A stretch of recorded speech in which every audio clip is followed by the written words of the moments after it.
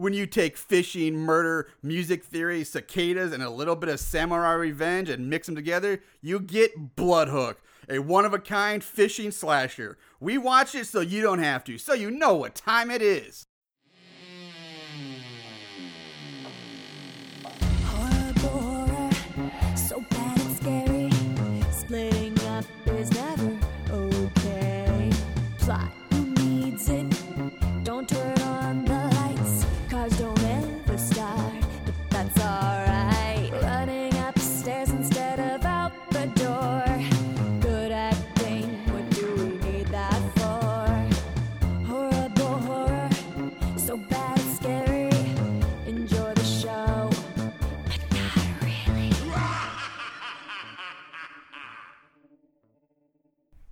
What's up, Moon Goons? Welcome to Horrible Horror, the podcast where we watch the worst of the worst in horror movies. Movies so bad they're scary. I'm your host, Mr. Marshall Hampton. Join me as always, Mr. Aaron Southworth. Aaron, say hello. Ahoy hoy. Ahoy hoy. Good enough. This week's movie is a obscure, odd, one-of-a-kind, guess you call it slasher from the mid to late 80s. Yeah, I guess you could maybe call it a slasher. I mean, it's about a single killer, so I don't know, but it's called Bloodhook. Bloodhook. A fishing movie. Yes. But speaking of hook, there's one movie that I am not letting off my hook so soon, and that's The Last Slumber Party. Oh, shit. Now, last week's episode, I went on a bit of an insane tirade near the end, so I kind of apologize for that, but that movie just kind of put me in this weird demonic possession state of mind where Flow I just state. could not stop. But I thought I'd let it go. But then the more I thought about this movie and the angrier it made me, and it dawned on me that because of the ending, the whole movie was a dream bullshit. Yeah.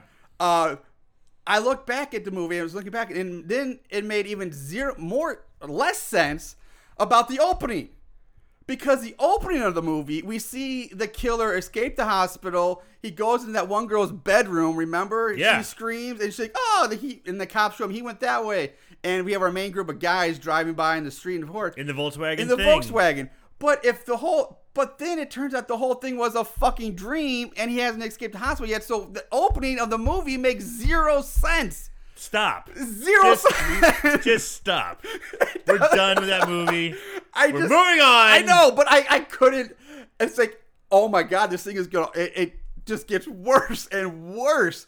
So anyway, I'm going to try to let it go so we can move on to Bloodhook. But that movie is an abomination. This is the first time it's like I think we've ever carried over into another episode to continue your bitching about one movie. It may be. I know in the past we did an extra. We dragged on. We thought we were signed off, and then we came back and bitched afterwards. But I've never carried over 2 episodes before. But I just can't believe Let it go. Okay. Let it go. All right. Catch and release, Marshall. Catch and release. Perfect analogy here. All right, so let's go back to Bloodhook. Let's focus on this. Bloodhook, a fishing massacre. Yes, initial release was in 1986. Now, it was picked up and distributed by Troma, but it's not an official Troma movie. Yeah, I got fucking dick teased on that one when I saw Lloyd Kaufman presents, and it's like Troma Films. I'm like, all right, it's gonna be kind of slapsticky, kind of fun, kind of kooky ooky. All right, I kind of like those kind of horror movies. Nope. So it's written by Larry Edgerton, John Galligan, David Herbert, Jim Mallon, Doug Rand, and Gail Anderson.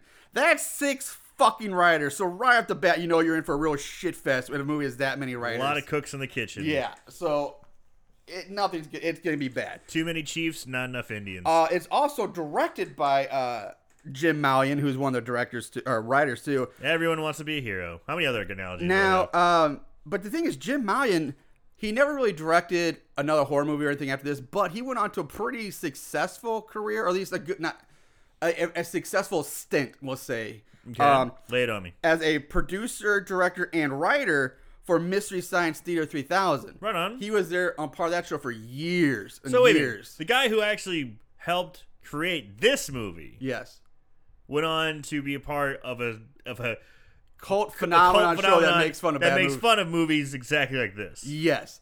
And I'm just kept surprised. Like, this should have been on that show. Oh, absolutely. But, yeah. And for years he was part of that show. He was a big part of it. Yeah. Anyway, you can find this movie on Amazon Prime for free right now. So I'm not sure if it's on YouTube or anywhere else, but it's free on Amazon. The taglines for this movie are kind of ridiculous. Of course, they're all fishing related, which is kind of funny. There's like 4 of them. One's blood sports of the humankind, live bait, but not for long, and you can't worm your way out. And then Simply Delicious was fishing was never like this. And those were the taglines. I like live bait, but not for long. That's my favorite one. 4 separate taglines. Yeah, huh? 4 separate ones. And in the cast, there's really no one worth mentioning because no one really went on to do much after this of any significance. But which is weird because there's at least 1 or 2 people in the cast that actually, in my opinion, do a pretty solid job and like crush the part they have, like knock out the park. Like, I'm surprised we didn't see her or she didn't go on to do more other work later. But anyway, so yeah, really no one worth mentioning that you're going to recognize in the cast. So the movie itself, we're going to bait this hook. We're casting out. Here we go. The movie opens right away at the credits. There's no cold opening on this at all.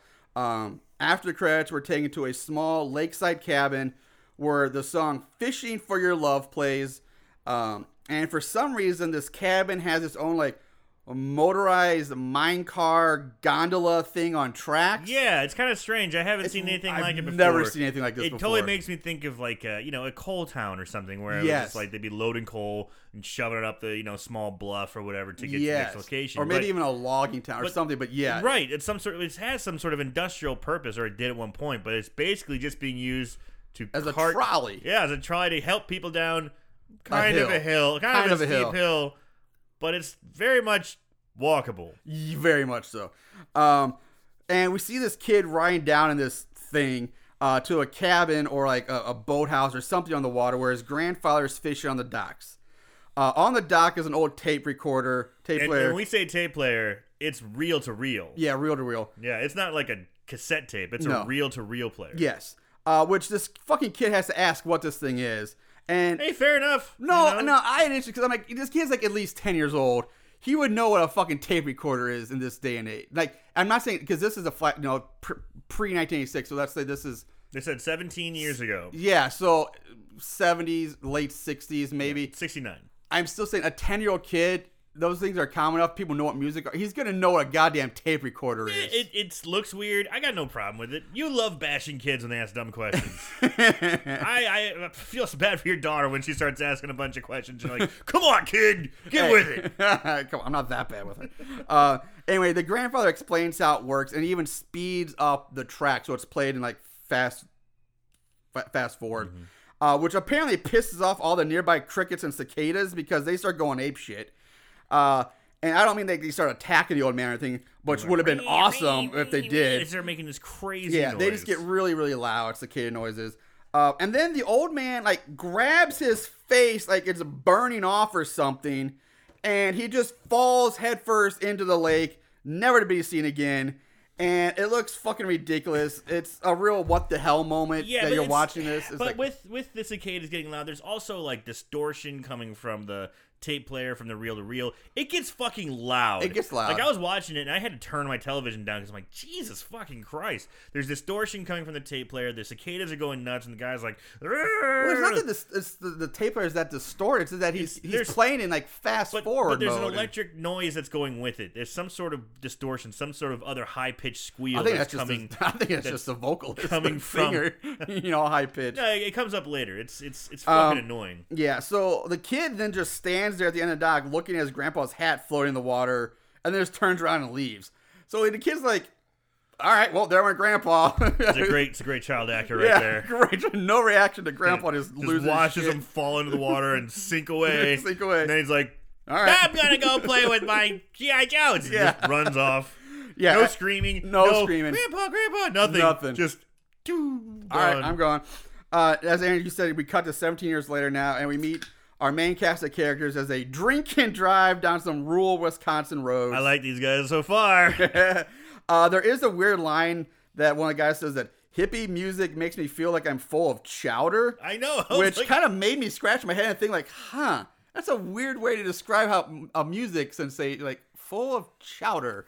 Like, that's really weird. I don't know if that was an 80s saying he was trying out. I was like, come on, guys, I'm going to have this sweet new saying. Yeah. That makes me feel full of chowder. Hippie music makes me full of chowder. Man, this long drive just makes me feel full of chowder. Boy, when the Cardinals lose, I just feel like I'm full of chowder. Huh? Get that on a shirt. What do you think, guys? Is it going to work? It's gonna work. Yeah, it's it gonna did catch on. So then we just cut to a close-up shot of a fish getting his head cut off by Leroy Lutke. And good old Leroy Lutke is kind of this cranky older man who always looks pissed off at this point because it's like he has this look like he's like those dang kids just won't keep off my yard. He's got that look in his face. It's like that resting bitch face kind of thing going on. Resting grumpy man face. And he sounds like he's more Canadian than from Wisconsin. Yeah. He's got a really thick Norwegian type. Yeah. Like a lot of Northern Europeans, a lot of Norwegian, Swiss, Danish, they all settled in Minnesota. A lot of them, especially like a lot of the Norwegians, settled in Wisconsin and Minnesota and those areas. So he's got that thick, real accent. thick, yeah. So this RV pulls up and his family gets out looking for the campground nearby. Leroy points him in the right direction. And then the father goes on a really weird and kind of crazy rant about putting up signs and taxpayer money. And he's just like angry that there's of this. And then he's like flipping the switch. He's just like, "Oh, I'm also a doctor from Illinois. Do you sell bait?" Which I find hilarious. They asked Leroy if you sell bait because they're standing right next to us. It's a bait shop. There's a giant sign on the side of the building that says "Live Bait," and it's like, that's all really? It is. It's a goddamn bait shop. That's all it is. You sell bait at your bait shop, sir? Yeah. Fuck. The doctor's son is also fucking fascinated and nearly overwhelmed in awe at a goddamn stud finder. Again, like these kids have no idea what anything is in this movie. I mean, I don't mind this. They're kids, and you're just like, fucking kids should know what it is. It's not like he's 5. The kid's like 13 years old. I didn't know what it was. Because I use a fucking laser-guided stud finder to find my fucking studs because I'm in the 21st century, motherfucker. Well, but I mean, this is the old school. I've never my used, dad had I've these never, things all the time. Never seen one. All right, fine. And guess what? Dad's a doctor. He's a urologist. He deals with dicks and pee holes all day. You think that guy who does any handiwork? No. So the kid's probably like, what the fuck is this? All right, fine, whatever. He's still leave the kid alone, Marshall. He's still in awe of this fucking thing. And so Leroy gives the kid the stud finder as a gift and doesn't charge the dad for his bait. Yeah, because the asshole's trying to break it with 100. Yeah. What a dick. Yeah. Here's your $3.57 worth of minnows. Yeah. Go change your 100. And then you can tell that like Leroy Lutke is just kind of like, fuck her. Like, just take him. So before they leave, Leroy switches into kind of like doomsayer mode and tells them in like an ominous tone that fishing's okay, but the lake is not a playground, and we all have to treat the water with respect. And then Leroy just kind of stares at them as they get in the RV and they leave. With rich, resting, grumpy old man face. So we go back to our main group who arrive in town, and on the way in they stop by this giant muskie statue. Yeah, it's this huge. It kind of reminded me of Pee-wee's Playhouse when they stop and they see that giant Tyrannosaurus Rex and the giant these were big in like the early, like 60s, 70s, 80s. Like these roadside attractions. And it makes me kind of pine for those days. Yeah, seeing that it kind does. of stuff. But for those who don't know, a muskie is a type of fish. Here's our educational moment for the week. I've done one of these in a while. A muskie is a relatively uncommon freshwater fish native to North America. It is the largest member of the pike family, and they're typically 28 to 48 inches long and weigh between 15 and 35 pounds. Some have reached up to 6 feet and almost 70 pounds long. Their normal habitat ranges from northern Michigan to northern Wisconsin to northern Minnesota, through the Great Lakes and into Canada. Adult muskies are normally like kind of the apex predators of where they occur naturally. And fun fact, the NBA team, the Minnesota Timberwolves, were actually originally named the Muskies way back when, before they became the Timberwolves. Oh, that'd be kind of cool if they were still the Muskies. Yeah, they used to be. That'd be so silly. Which is probably why they changed it. Probably why they changed it. So now back to the movie. All right, so the group meets the self-proclaimed fishing maniac, Danny Dobbins, Danny Dobbins, who challenges them to a casting contest. one of our guys, Finner, that's his name, Finner, accepts accepts the challenge, and then kind of like Tom Cruise and Paul Newman in like The Color of Money. Yes. He pulls out like as they pull like you pull like a high end pool cue if you're a ringer or something like that. Finner produces this big old case and pulls out his super fishing rod. Yes, he's got complete with custom hand grips and tassels. Yeah, he's got his little tassel on there too. It's kind of, I kind of loved it. I was like, oh shit, this is exactly what I was thinking. Color of Money, same kind of thing. It's like, here comes this local fisherman champion has bit off more than he can chew. Yep. Finner's got something up his sleeve. Yeah, he makes his cast, hits the target, and good old Double D gets pissed off and accuses him of cheating. Because tassels. You can't use tassels. Tassels aren't allowed on fishing rods. That's cheating. So anyway, they ramble on. And in the background, there's a guy on the stage announcing the big muskie fishing contest that is the headline of the Muskie Fishing Festival. That's like a weekend-long event up here. Yeah, whoever catches the biggest muskie wins $5,000. Our group leaves Double D alone, and they meet Bev, who introduces herself as the contest hostess and gives Finner a hat for beating Double D in the casting contest. Hat and a shirt, and she's got a little something for Finner. Yeah. She's smitten with that one. She's a cute girl. Yeah. She's bubbly, big eyes, and just big bubbly girl. Great smile. Great smile. Yeah, real like pretty. that girl next door kind of feel. Yes. The country girl, farmer's daughter type thing. Like not Yeah. really a farm, but so while they're talking, up comes this old man who tries to grab Rodney's, boombox, which is playing music. The old man's pissed and about the loud music and rants. He's going on rant. He calls the boombox a goddamn headache machine and says that no one here can stand to hear that kind of crap. Bev kind of intervenes and kind of gets the old man away. It leaves the group alone. Yeah, he's got a big weird hearing aid, and he's like all grumpy looking and kind of. Yeah, a lot of grumpy Gusses in this movie. Yeah, a lot really. of grumpers. Grumpy Grumpersons. We go back to our main group. They're driving up to Peter's family's cabin. We're sitting in a chair out front is this fat guy cleaning an M16 and ranting about some woman on the radio, not knowing her trivia about whatever weapons or about something. guns. I'm like, what the fuck? Yeah. The fat guy introduces himself as Evelyn Durst. He rambles on about he was in the army and trained in satellite communications. He was a nom.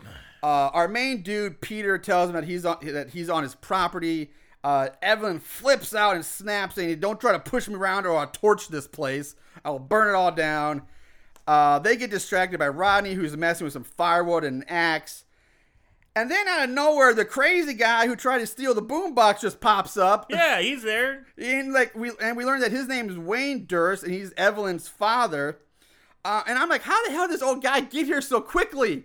Like, they drove in a car away from the contest, and the guy's like... He just pops up on foot, like, "Hey, guys, I'm here." It's like, what? Shortcut through the lake? I Who guess. knows? Like, who knows? But yeah, he's there.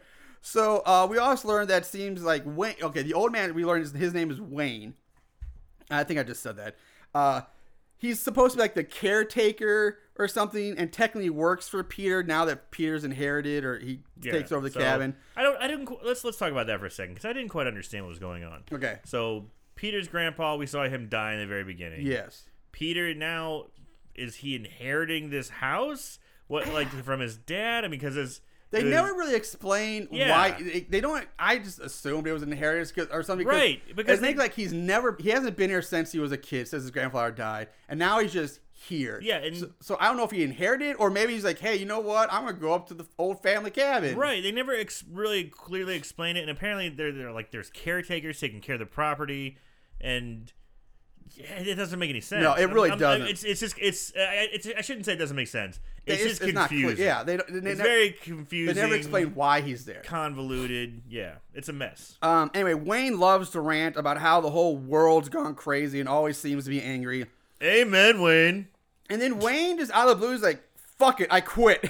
Throws the keys down and storms off. Yeah, so apparently he was a caretaker of the property. It's like Pete shows up. He's like, "Fuck you, I quit." It's like, "You work for me, not anymore." Shit. Like, what? He just shows up for 5 minutes and he makes this guy quit. Yeah. Holy shit. That's pretty impressive. You're a shit boss. Our group heads inside the cabin to check it out, and inside, one of the girls plays a record, which just happens to be the "Fishing for Your Love" song by Vicky Lee again. This seems to kind of like upset Peter a bit because he kind of goes into like a trance, flashback, and you think you're going to get like the doodaloo flashback thing, but it never happens. And then also for some reason, Evelyn, it just follows him in and is just chilling on their couch. Yeah. It's like, what? Why are you just walking into their house? He wasn't invited. He's like, I'm just going to go in and sit on your couch. The guy who was sitting on their property on the lawn saying he's going to torch the place down, acting like a fucking lunatic. Yes. Going off about, like, military conspiracy theories and just ranting like a nutcase. Yes. Now he's part of the group. Yeah, he's just chilling on the couch in there. Chilling, and no one seems to be like, what the fuck is that guy doing here? Exactly. Like, nobody's like this. Everyone's like, it's cool. It's good old Evelyn. It's good old Eve. Yeah. Who we just met. And you threatened to kill us and burn down our property. He's cool. He's cool. Pete, he heads outside, hops in the mine car gondola thing. The cicadas get loud again. He has a flashback of being a kid with his grandpa fishing on the dock. We cut to the RV family now having dinner at a local eatery. The mom won't stop talking about loons, the bird, and several times in the middle of the restaurant just starts making loon calls, like in the middle of the diner. Yeah. Woohoo. Yeah. She's fucking insane. She has to be. She's crazy. And dude, the food they're eating, it's all fried. It's fried fish. I'm looking at their food. I'm just like, oh, I feel like I gotta get the shits right now. Yeah, they're all eating fried fish. Yeah, fried fish, French fries, fried hush puppies, and just all that shit. I'm like, oh, like I already feel my stomach lubing up for a shit that I it also turns out our main group is also eating at the table next to them, next over, and we finally start learning some characters' names there. Like I said, we have Rodney and Finner and Pete. But the girls, we learned the snobby city girl, her name is Kirsten, and the other girl is Anne. Now, Anne seems to be Pete's girlfriend, but that gets a little weird later. Yeah, and Kristen is just there. Pete kind of looks like she's Rodney's girlfriend. I mean, you think, kinda, but there's never... Like, there's times when it's like he's like flirting with her, and they're like, "Yeah, what's up?" Yeah, and then there's other times he's like puts his arm around her, and she's like, "Get off me." Yeah, like it's really weird. The relationships are really odd in this group, the dynamic. Yeah. Anyway, Finner gives the group an educational talk about owls, and then he just leaves. Like, it's really fucking weird. Like, they're talking, he's like, do you know owls are nocturnal, blah, blah, blah, and owls this, and he just gets up and leaves. It has, like, no bearing on the conversation, what they're talking about. I think it just points out that Finner's kind of the odd man out of the group. He's kind of the weirdo.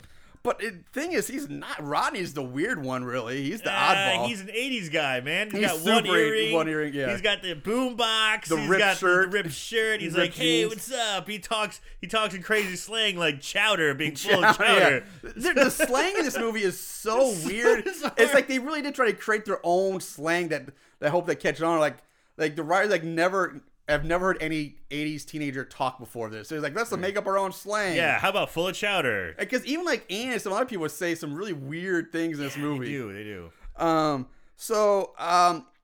Anyway, so yeah, Finner leaves. We go back to the RV family. The mom, who is now also obsessed with loons, is also obsessed with like old-timey movie stars. And she's getting pissed off because her husband doesn't treat her like Audrey Hepburn.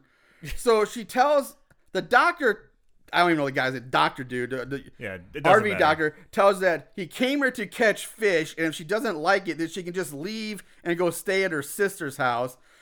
So that's what the mom does. In the middle of dinner, she's like, fine, I'm leaving. Fuck it. I'm leaving my kids. I'm leaving my family. I'm going to go stay at my sister's house, God knows where. I will call a cab all the way from Green Bay to come pick me up and take me to wherever. And that's what she does. She gets up and leaves. Didn't divorce rates start going through the roof in the 80s? Yeah, probably. So we go outside where the mom is walking on the docks because the diner's on the lake. Everything's on the lake. It's like every building is on the lake in this town. Pretty sweet. So she's walking down the docks at night, and she just starts doing more loon calls, just more woo woo, like more calls. And again, this seems to anger the cicadas, which get really loud again. The mom walks to the end of the dock and starts blowing a whistle, trying to get birds to call back. The cicadas get even louder at this point. And then from out of fucking nowhere, a giant, like, foot-long fishing lure on a fishing line flies at her wraps around her her neck. neck. And we see a fishing pole like pulling back, trying to reel it in. Fishing pole in the night strikes fear in the hearts of everyone. Yes, it doesn't does. Nothing scarier than a fishing Nothing pole. scarier than a fishing pole pulling back and forth. And then he gets back to the mom, who's just spinning in Spinning! circles like a goddamn cartoon. With their hands out on their sides. Yeah, going, just like spinning around in circles. It's like a fucking Looney Tunes cartoon now. And I'm watching this, I'm like, okay, here comes the camp. Here Yeah. comes the camp. And then she just gets pulled into the lake, She never to be basically seen again. Basically jumps into the water. Yeah. And I'm like, all right, we're warming up for some camp. Nope, I was wrong. That's about as campy as it got.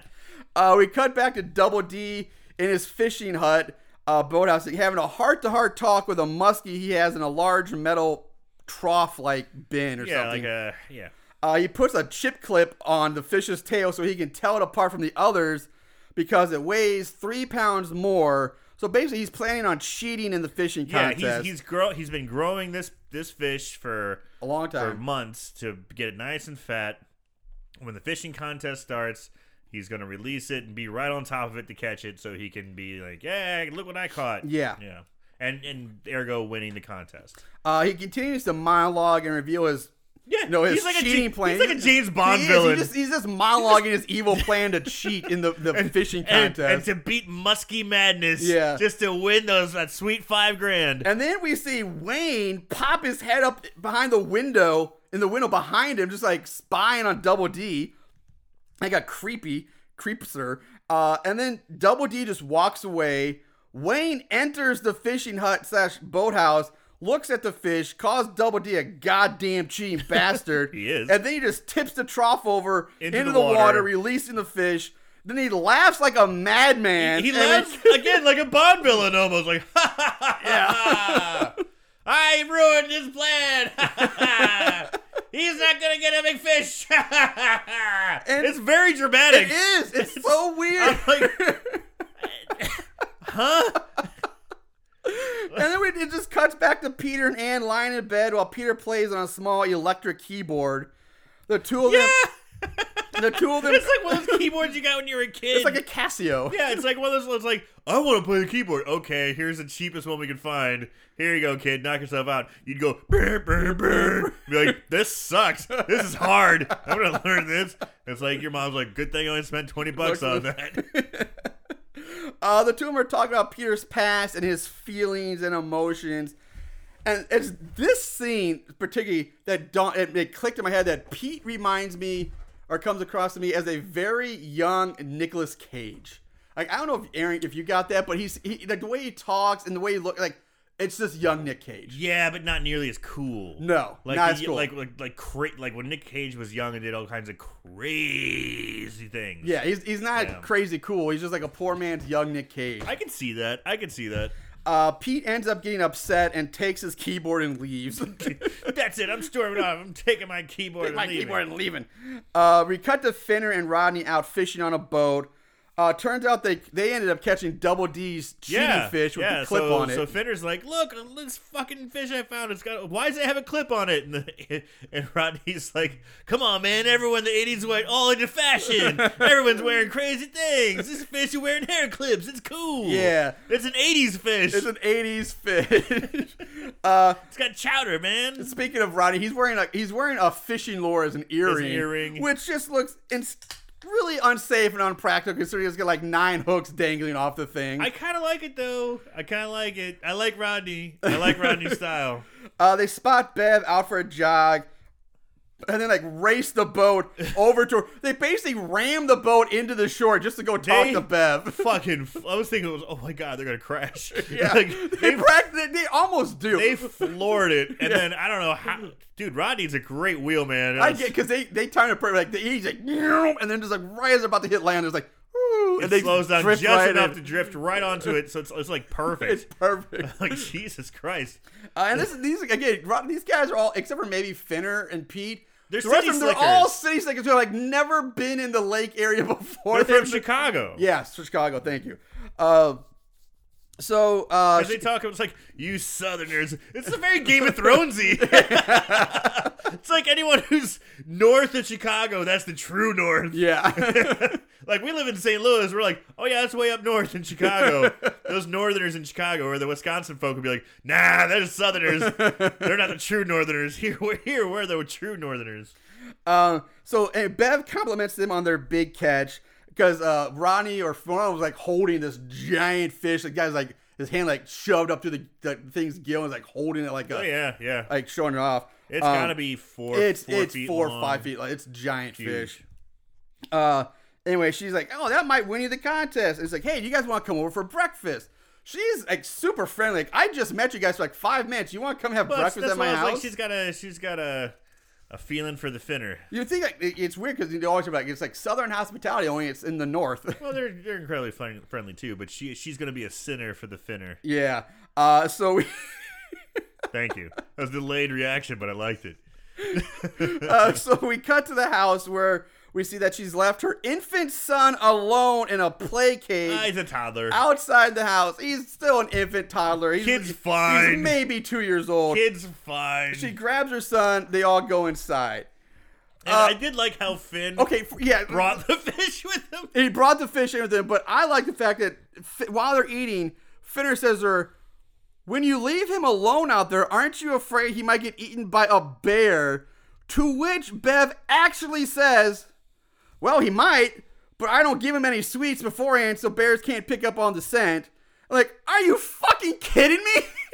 You actually seem okay with the possibility of your son getting eaten by a bear. And she acts like, well, if it happens, it happens. It's survival of the fittest. That would be his fate. Can't beat fate. He's like, it's just like, what the fuck, lady? It was the 80s in Wisconsin. That's the craziest response. Like, well, it might happen. You never know. Who knows?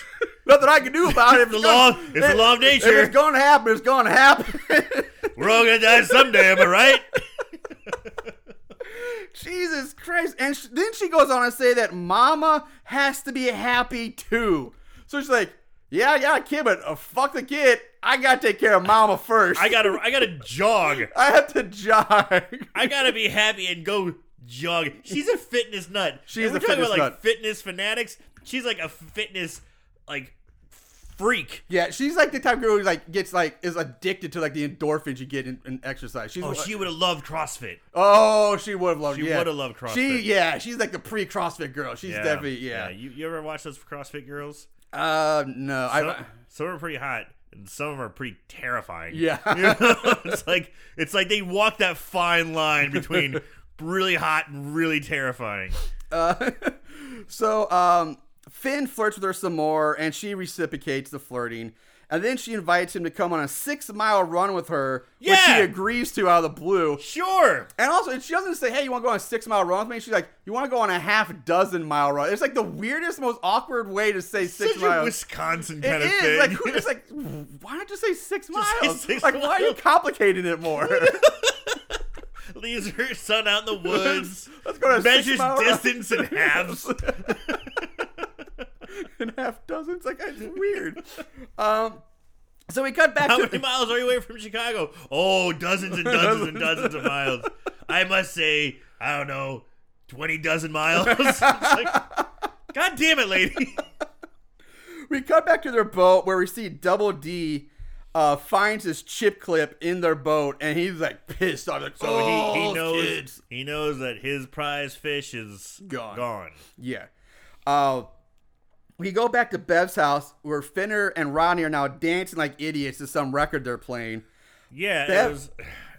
They were very specific on the title, and I'm kind of kicking myself. I should have looked it up. Yeah, to see if it was actually a real I don't think they thing. were, but they made it like because Ronnie was saying it's like this weird like underground music It's an guy, obscure band, really and, obscure. and it's a punk It's rock. a live recording at the. I think they were just making shit up. I really do. Yeah, but the place they recorded was a real place, and you know they were like, "Wow, this is such an underground record," and this crazy fitness bitch in Wisconsin has it who leaves her son out to bears.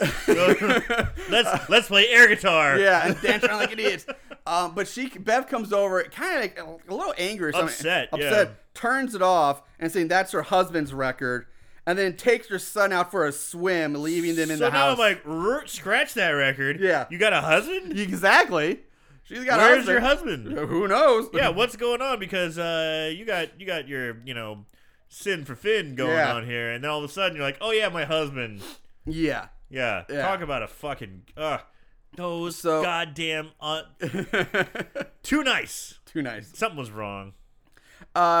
We cut back to Leroy Lutke in his bait shop. He grabs his fishing pole, leaves to go fish. We get a quick shot of Evelyn drinking beer in his fishing boat. Then we go back to Bev lying on the ground working out while her 2 or 3-year-old son plays unsupervised and unwatched in the lake. Hey, if he dies, he dies. I know, and I'm just like, Bev is a fucking horrible mother. She's got the Ivan Drago like method of raising a child. If he dies, he dies. Didn't some other boxer just say that and get in trouble for that? I saw like I was watching I think it's Deontay Wilder. Yeah, I was watching I think it was like the Blues playoff game, and then the crawl on a bomb was like some boxer says if he dies, he dies. I don't care. It's Deontay Wilder. He's a champ. There's so many different divisions. He's boxing retarded. He's one of the only He's like an American heavyweight who's got fucking Thor's hammer in his hand. The guy's a knockout artist. We haven't seen an American heavyweight boxer be a knockout artist since Mike Tyson, really. So he's great to watch, but he just quoted fucking Ivan Drago. Yeah. Why would you give him shit? That's exactly what he said. Well, when you said that, he's quoting the Rocky movie, because when I saw, I was like, they were making it like, oh, if he dies, he dies. Like the guy really just he's like trying to kill a guy. But then he said but then there was where he said like, I love boxing. It's like the only sport you get paid if you for killing someone or something like that. He's just trying to hide the fight. Yeah, I think so too. Yeah. But like he's getting. It's working, I guess. He just fought last night. Okay. He won. He knocked the guy out in devastating fashion. So anyway, Bev's a fucking horrible mom, and Ivan Drago style, baby. The cicadas start getting loud again. Bev continues to work out. Yeah, she's doing like 30 plus reps with these light weights. Yeah. With these really light weights. She missed the CrossFit era, baby. She would have loved it. Because, yes, you still can gain muscle if you do a ridiculous amount of reps. Well, it's also muscular endurance, too. Nothing mass. Eventually, your muscles will get tired and start to tear and form. But goddamn, she's like 35, 36. Yeah. So we see the giant fishing lure again fly in and hook the son's like floaty donut raft thingy and yank it away. His inner tube, yeah. His inner tube. Thank you. I can't believe I couldn't think of that. I know, you're like floating donut thing. I'm like, inner tube. Thank you. And anyway, it gets yanked away.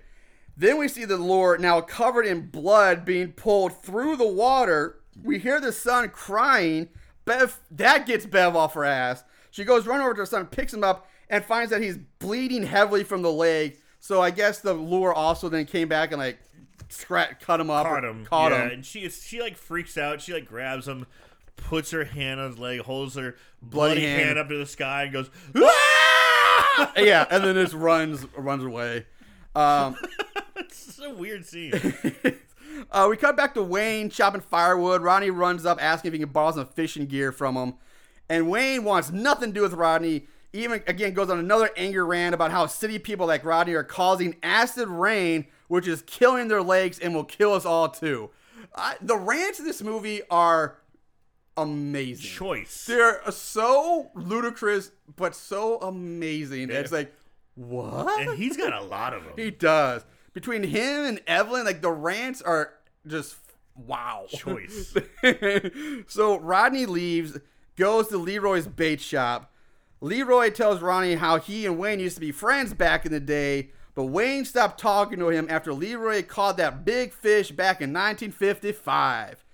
And then Leroy goes on to tell another story about how Wayne and Peter's grandfather used to have a lucky bullet they would use to shoot giant muskies with, and that Peter's grandfather would dig the bullet out of the muskie's head, put it back into his pistol to use again, and that they caught 30 to 40 trophy fish that way, which is fucking bullshit, because that's not how bullets work. Well, I mean, they talked about how you dig out the slug. But you can't reuse a bullet. Once it's used, it's gone. A copper slug, I don't know much about this, but if it's a copper slug, could you reform it, put a shell back onto it? You might be able to, if the casing is in good order, you can, I think, reuse a casing.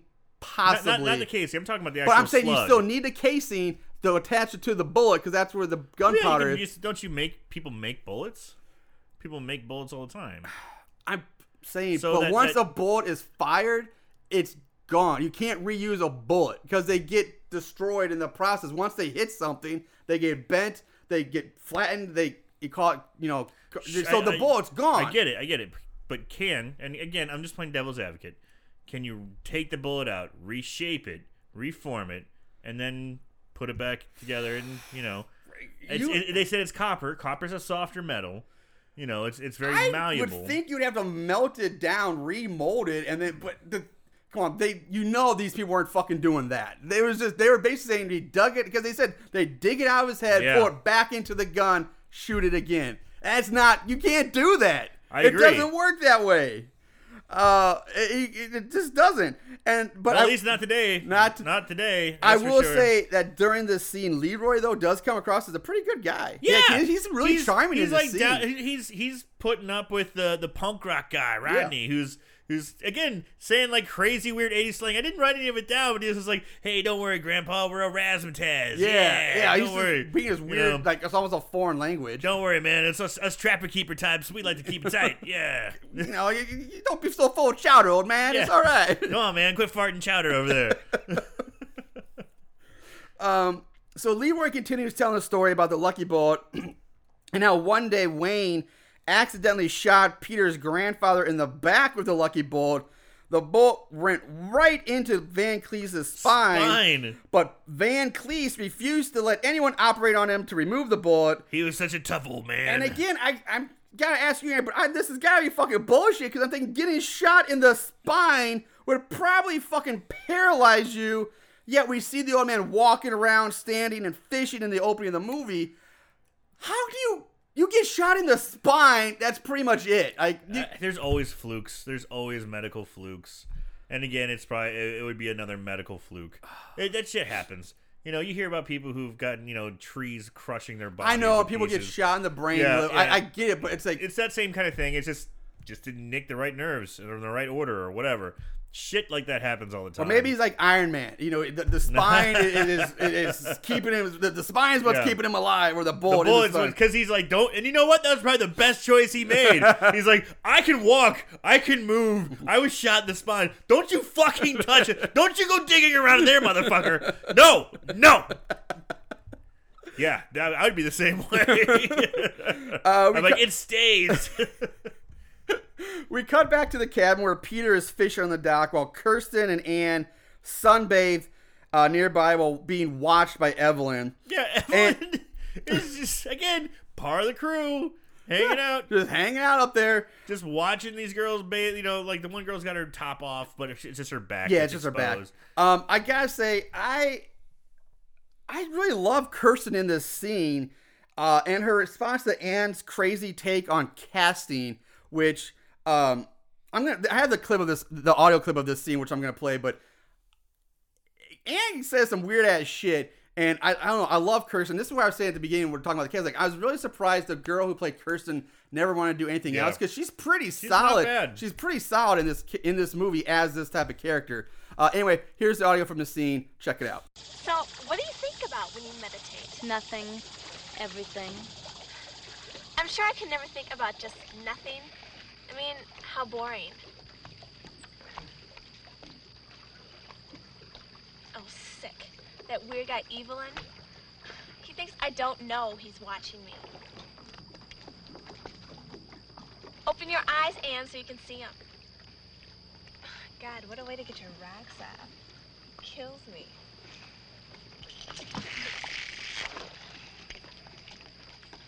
There is like nothing happening on this lake. So what are you meditating about? Why Peter's being so antisocial? I mean, I thought he hated fishing. Fishing is rude. I mean, you have to get your hands in all that snotty crap and scales. Number one, Kirsten, Peter is troubled by something very, very private and very, very traumatic. Number two, he is reacting in a perfectly normal way by refusing to be normal and socialize. Number three, casting is a symbol of Peter's trying to fathom the very deep waters of his trauma. I thought I was trying to catch a fish. All right, so there's that little scene between Christian and Ann. And again, like, and it doesn't sound like much, but I love Christian in that scene. And Andrew actually like this explain how casting is somehow exploring the deep fathoms of Peter's psyche. His Is like trauma. like what? And I was like, I thought he was trying to catch a fish. That was probably one of it's the best line in the movie. It probably is. Anyway, so next we get a short scene of Rodney driving a boat on the lake and doing water donuts. Water So donuts! he's doing water donuts around Double D on his fishing boat Fuck you, while Double giving D! him the finger. Yeah, he's like punk. And he's like, double water donuts. And then we cut back to Bev and Finn are out for their run, their half-dozen-mile run through the woods. Mile run. Can't say 6 miles. No, half dozen. And we go right back to Rodney, who is getting back into his boat after taking a dip in the lake. He turns on his boombox, cranks up the volume, and lays down to relax and take in the sun. Of course, at this point, we hear the cicadas getting loud again. Ronnie stands up to check on something, and that's when the giant fishing lure with like 9 hooks flies in from fucking nowhere, plops down right on the seat Rodney was lying on. So without looking, Rodney not paying attention. he lies back down on it, this time face down. And as soon as he lays in the lure, we see the fishing pole it's attached to be like yanked back to set the hook. Ronnie screams in pain as he starts getting yanked around by the lure that's embedded into his fucking crotch. And he's also, as he's getting reeled in and yanked, Ronnie's like, his head gets slammed into the outboard motor, which is fucking hilarious too. He's Just insult to holding injury. his crotch going, He's yanked into the outboard motor. Wham! And and then a few more good yanks of the fishing pole, and Roddy then is just pulled completely off the boat into the water. lake, never to be seen again. We jump to Pete, Ann, and Kirsten sitting at the diner talking and drinking. Peter starts talking about the sounds of a police siren and how it makes a perfect fourth, which is what they call the distance between 2 notes. Just like the notes, and Here Comes the Bride, which he then sings for Kirsten. And then he says, if you go a half a step higher, you've got something that used to be called the Devil's Tritone, that in box time, it was thought to drive people crazy. Now, I did some research on this, and this is actually a real thing. And it's kind of fascinating and cool, too, to learn about. Lay it on me, brother. The problem is that it's not really all that relevant in today's world where it's actually used pretty often in music nowadays. And actually some of the biggest and most most well-known pieces of music that use the Devil's Tritone are also called the Devil's Interval.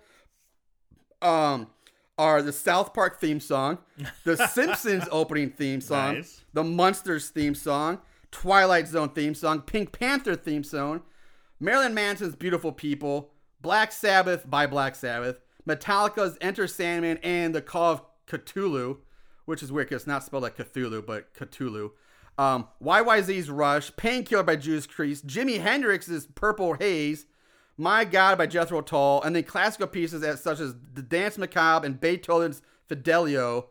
And it's also in Maria from West Side Story and The Girl from Ipanema. And it's even in Busta Rhymes' Woo-Ha Got You All in Check song. So all that's used, and basically what it boils down to is like the tone or the sound it makes is what they keep saying is dissonant, and it's like it's almost unnatural to the human ears or something like that. Okay. And in the old days, when most music was written and performed strictly for the church, everything had to be like consonant and harmonious and beautiful and full of joy. And the Devil's Tritone was the exact opposite of all that in sounding. Wow. So they call it the Devika in Musica, which is like the devil in the music. And because of that, some will say it was banned, but others people, it wasn't really banned. It was just because it was kind of like it wasn't used because it was frowned upon. It was frowned upon because it was unpleasant to the ears. Not that. Come on, man. Everyone loves the Simpsons theme song. But I'm saying, that's what it was unpleasant to the ears. So the people who wrote it just didn't use it, and then people started, it's because now it's been banned. Woo-ha! Got you all in check. But that's what it is. Cool. It's a music theory, but it's actually very common in today's music now. Thanks for breaking it down. It's pretty interesting. Read a lot about it. Anyway, back to the movie. We cut to the local sheriff on his radio calling in a report about how he found a boat that's drifted ashore with no body in it. Peter and the gang enter the scene, and they see the boat is Peter's boat that we saw Rodney using. Peter finds blood and bullets in the boat and starts freaking out and yelling at the sheriff for not doing more. He asks what kind of bullets they are, and the sheriff says 223 M16 bullets, which again is bullshit because I've never heard of a 223 bullet. I knew it. On top of that, the M16 uses a 5.56 round. I knew it. I knew it. I knew this was gonna happen because the character Evelyn is a military type guy. And I was just waiting for him to slip up and fuck something up where you jump on it for being slightly inaccurate, and you're just be like, boom, gotcha, nailed you. I knew it happened. I'm sitting there listening to this. I'm like, Marshall's gonna catch something. He's gonna catch some shit and call it out. The fact that we made it through like most of the rants that he has, I'm like, okay, we made it. Damn it, got caught. You know that happened. Hearing this, Peter said, "You can't even respond. I can't because you're so guilty. I am." I can't defend. I was like, yeah, that's bullshit. I was thinking he's 5.56. What am I gonna say? Can't say he's right. He's not. He's wrong. Okay. So hearing this, Peter says he knows who killed Ronnie and forces the sheriff to come with him to arrest Evelyn. So we jump to them arriving at Evelyn and Wayne's cabin, which is like right next door to Peter's cabin. Evelyn hands over the M16, which we find out is just a wooden carving. It's not even real. I did like when the sheriff was walking up. And oh, yeah, go ahead. Peter jumps up. He's just like, you stay here, stay quiet. Yeah. Let me be because he's kind of pushing the sheriff around. Yeah. He's like, you got to do something. Quit filling out your forms. Let's do something. The sheriff's like, fine, fuck it. Okay, fine, I'll go.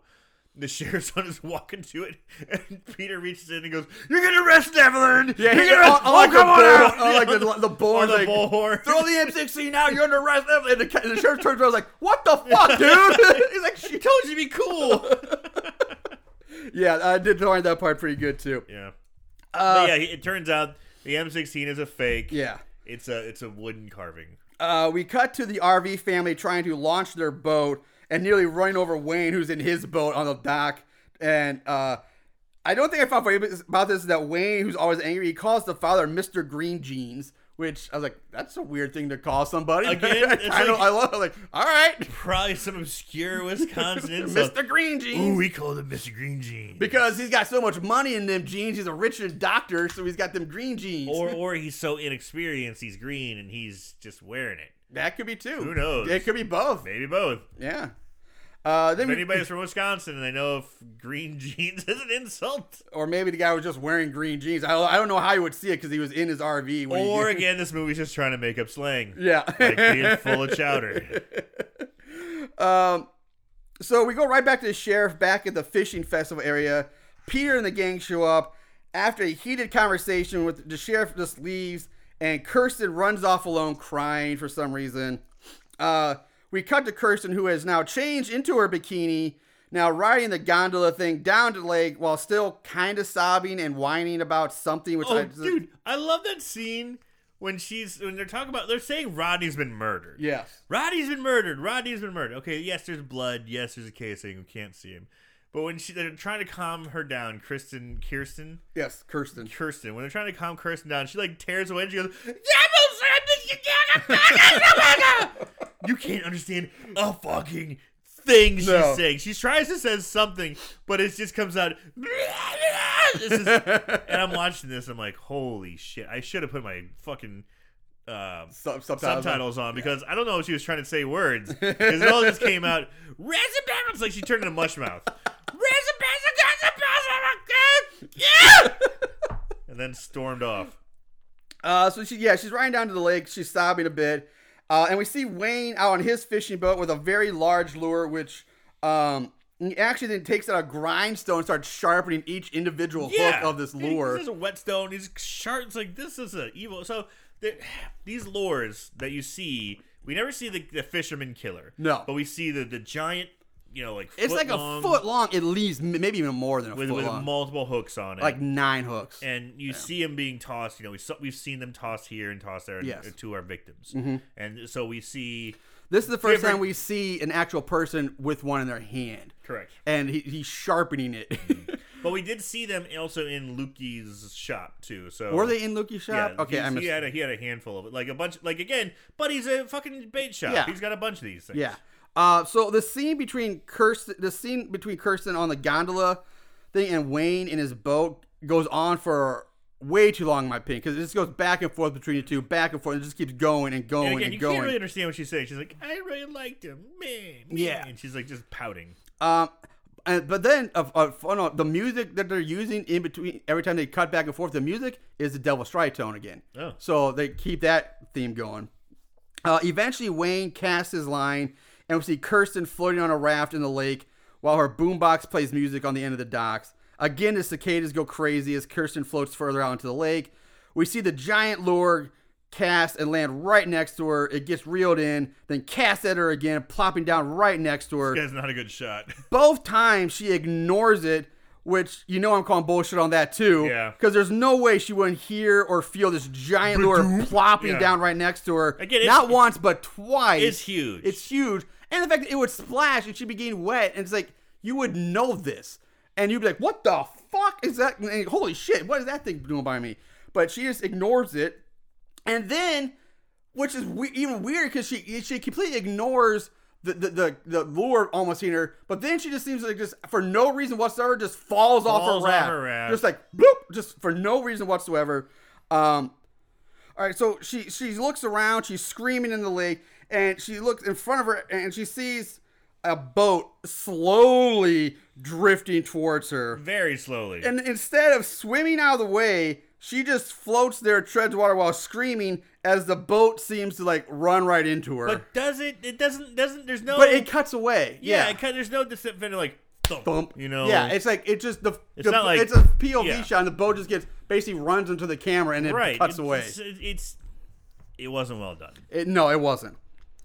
We cut to Wayne getting out of his boat and dumping a very large garbage bag stuffed with something into a large wooden chest on the side of the lake and covering whatever it is with ice. And then he says, "Finally got that bitch." I'm assuming it's a fish. Yeah. Well, It's obviously a fish because it's like it's- 3 feet long. yeah. But it's either a fish Or a midget. or Bev's kid. Yeah. Finally got that bitch. We jump back to the fishing festival where it's announced that Wayne is the new fishing contest winner or leader with a fish weighing in at 46.5 pounds. Peter and Finner are there in awe. They're in awe of his catch and congratulate Wayne. Wayne says he's been after that fish for years. And I'm like, so much for building the mystery and tension about who or what Wayne just dumped in that box and covered with ice. Yeah, it's like if they're trying to kind of give us like that misdirection or kind of build up Wayne as like the I think red that's hair. what it Like, was. But but it's like then let it sizzle for a bit. Yes. Let it cook a bit. And it's not the very next scene like, oh, it's just a fish. It was but it was very obvious a fucking fish. Yeah, it pretty was. But you could have maybe. It wasn't like he was dragging a giant bag. Yeah. Like I mean, you could argue maybe cut the body up, but even then, that's a stretch, a very big stretch to take. It's just poorly done. We cut back to Bev and Finner returning from another run back at Bev's house, which is weird because I'm pretty sure we just saw Finner and Peter at the fishing festival, and now Finner is running through the woods with Bev. So he's like, hey, congratulations. That's a big catch. I gotta go run. I gotta run half a dozen miles. Yeah. They go inside, share some sexual tension over sit-ups, and then they end up making out on the floor. And then it cuts to either later that night, that night's sunset, or the next morning sunrise. I can't really tell either. Yeah, I don't really know. I thought it was the sunrise. It could be, but you just don't know. You just don't know. I think it was a sunset because what happens? The conversation turns to what are you doing later? Well, if it's the sunset, then I think the sun was setting. I think it was the sunrise. Yeah. Anyway, but let's explain this. Bev and Finn, we see them next in the kitchen. They're talking. Bev's wearing a robe now, so we're assuming that she pounded his pipe pretty good. Ooh, nice. You like that one? I do like that one. Very fish. Hey, cheers. Cheers to pounding the pipe. Pounded the pipe. All right, so, and she says to him something. She in the middle of the conversation, she's like, "I hope you understand, but there's just some stuff I have to do." Finner wants to know, like, "Hey, all right, well, are you gonna be around Larry? Because I'd like to come back. I'd like to see you. But I gotta go out fishing for a bit. But I'll see you." Finner is smitten. Yeah, but he wants to beat Wayne in the contest, so he has to go fishing first. And she says, "Well, okay, come back around midnight." So I'm like, maybe it's the sunset, but like, that's awfully close. So if it's the next day, regardless, it doesn't. We don't know. Back to Ann and Peter at Peter's cabin. They're talking about Kirsten being gone. Ann also mentioned that the cicadas are giving her a headache. Peter wants to call the sheriff again, but now for some reason the phones are just out. And on that cue, up pops Evelyn again, who's just still in their house, lingering around. This guy just hangs out with them, and everyone's just like, "Oh, there he goes, he's spouting off." If he's not spouting off, he's docile. Yeah, as like a well-behaved cat. He's like a house cat, just lounging around, just taking up the sun, taking up space. But then as soon as he triggers something, he is fucking crazy. And he's ranting about some military conspiracy and vibrations. That the whole woods are set up like a D battery, causing weird vibrations that are messing with the phones and people's brains. Then Wayne enters from who knows where, adds to the craziness of all this. And this was another audio clip I got. People just pop in and pop out all the time. Yeah, there's nobody believes in knocking on doors or ringing doorbells or announcing. I'm just here, and I'm gonna rant about this in your house. Goodbye. So it's a crazy rant. I got this audio clip. So just enjoy this. It's insanity.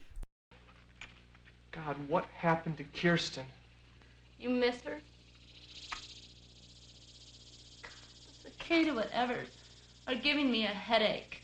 I mean, what's weird is how they stop, and then they start. And then they just shut up, and you never know if they're going to start up again. Drives you crazy. Maybe I'd better call the sheriff. Shit, it's not hooked up. Fucking A, the phone's out. Vibrations, man. Goddamn military's got the whole North Woods strung up like a D battery, man. Sending out weird vibrations, messing with phones and people's brains, man. You ever put a pitchfork in the ground and wiggle it?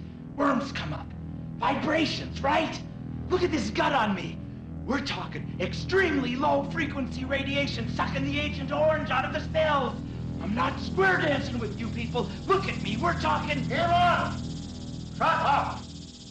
None of that's got a thing to do with why you're a bum. More than one guy around here has fought in a war. He's got something wrong with him that you didn't even know about. They just don't complain about it. Why didn't you tell me about old man Van Cleese now? Go ahead. Tell me your tough guy story again. You pissed me off. You know that.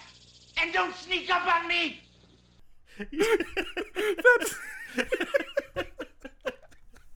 God damn. So fucking bonkers. This is Looney Tunes, man. I love it. It's like, he's going on a rant, and then he's like, "You call that a rant? I'm going to show you a rant."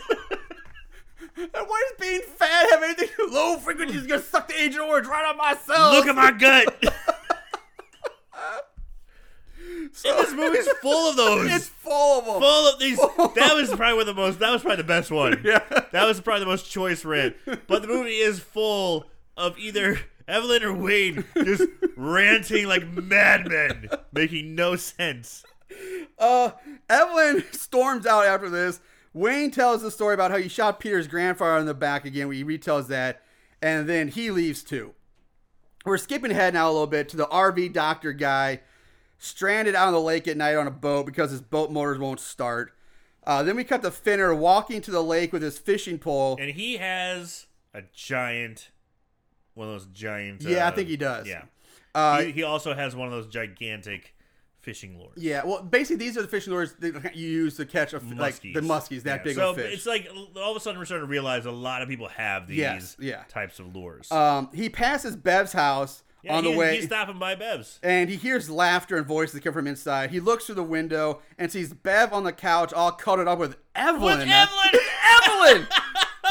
And I'm like, what? The guy who's crazy goes on rants talking about his fat gut and just and vibrations, man, vibrations. You ever put a pitchfork in the ground and wiggle it? Worms come out, man. And all of a sudden he's sweet talking Bev, and now he's like normal. Yeah, he's totally normal. And he's a fucking Don Juan.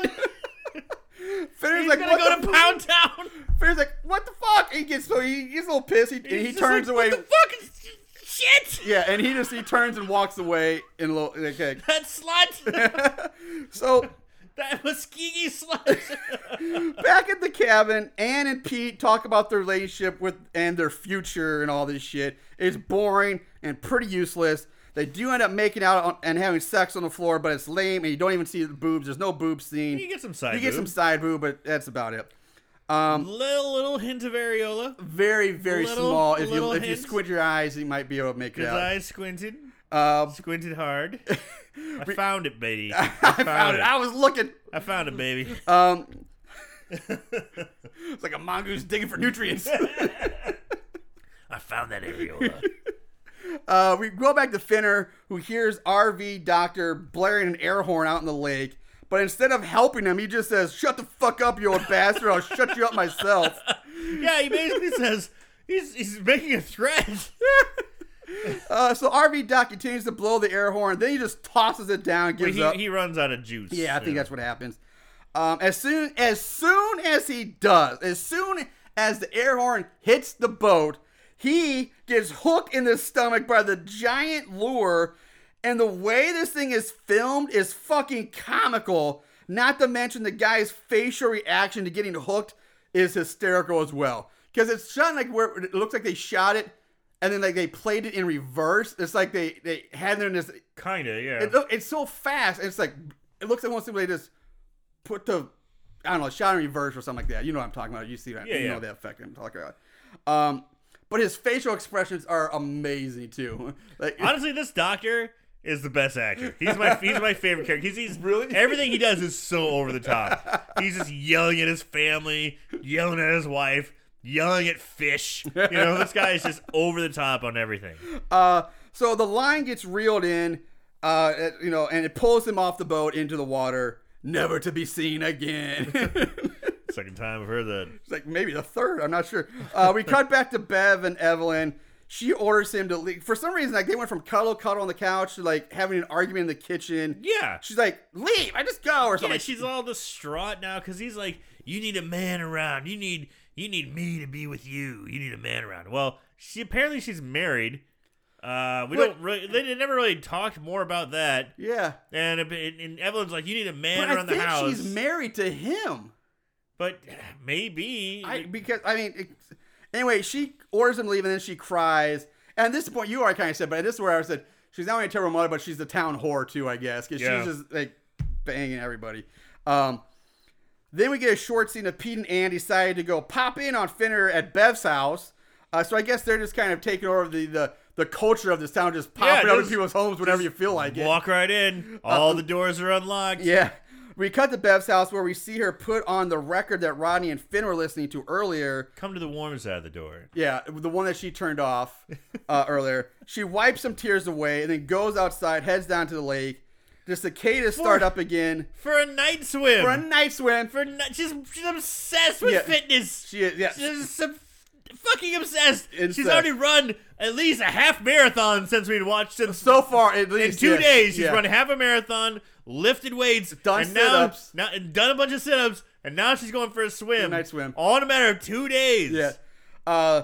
She wades into the lake, goes for a night swim. She's As wearing she- like a 1980s Olympic swimsuit. It is. too. It's not like a bikini or just a. It's like a swim team. Like a swimmers swimsuit. Yeah, like fucking competition level swimsuit. Yeah.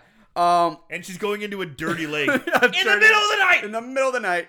As she's swimming, we see the giant lure making its way through the water towards her, like at a 90-degree angle. They're gonna come together. Bum, bum, Uh, bum, bum, bum, bum. Yeah, it's basically Lure. what it is. Lure.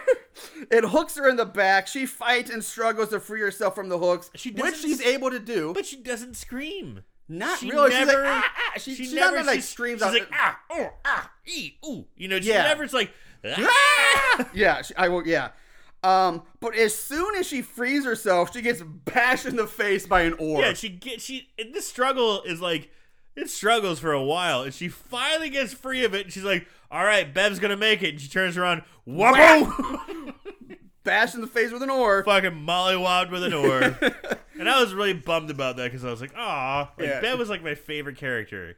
Kind of a weirdo with her kid. She is a weird kid, but at the same time, like, she's a horrible mom, apparently kind of a slut, Horrible mom, A fitness fanatic. fitness addicted, endorphin Yeah. crackhead, Yeah. basically. But at the same time, she's so friendly and bubbly, you can't help but like her. You just overlook all those flaws. Yeah, you kind of do. He's like, oh, I like that. Like, your fitness obsession is basically jeopardizing your love life and your child. Yes, it is. But gosh darn it, you sure are nice. Yeah. We're skipping ahead again to Pete and Evelyn searching for Finner and Bev down by the lake. They find the grip of Finner's fishing rod, the one with the tassels on it, and a piece of cloth from Bev's swimsuit. Evelyn has another wonderful outburst of craziness here they just rants on about. But we cut to Finner getting on Pete's boat and heading out onto the lake while bitching and whining, saying like, who the fuck cares? Who the fuck cares what I do? And he's like whining. I guess he's like just all butthurt over Bev and Evelyn, I guess. But he's like whining like a little bitch now for some reason, which just seems kind of odd and out of place for him. Like he hasn't been. I don't know. It's well, weird. they talk about how Finn needs a girlfriend, you know, because it does seem like they are coupled off at the beginning of this show when they were at the diner, you know, or at the restaurant, and they're saying, you know, we're a couple. He just needs a girlfriend. He needs a girlfriend, and it seems like he found someone who can put up with his quirky ways and his fishing sleighs. I don't know. It's weird his quirky ways because he's not even that quirky. He's pretty normal dude. Yeah. There's really nothing odd about him. Yeah, and he can drop 6 miles out of nowhere Yeah. to go on a date. That guy's fucking Yeah, choice. like just out like apparently, yeah, 6 miles. All right, let's do this. Yeah, and some he does girls- it without a problem. If I was single and some girl like was fancying me and was really into me and was like, hey, let's go on a date. I'm like, yeah. She's like, hey, you want to run half a dozen miles?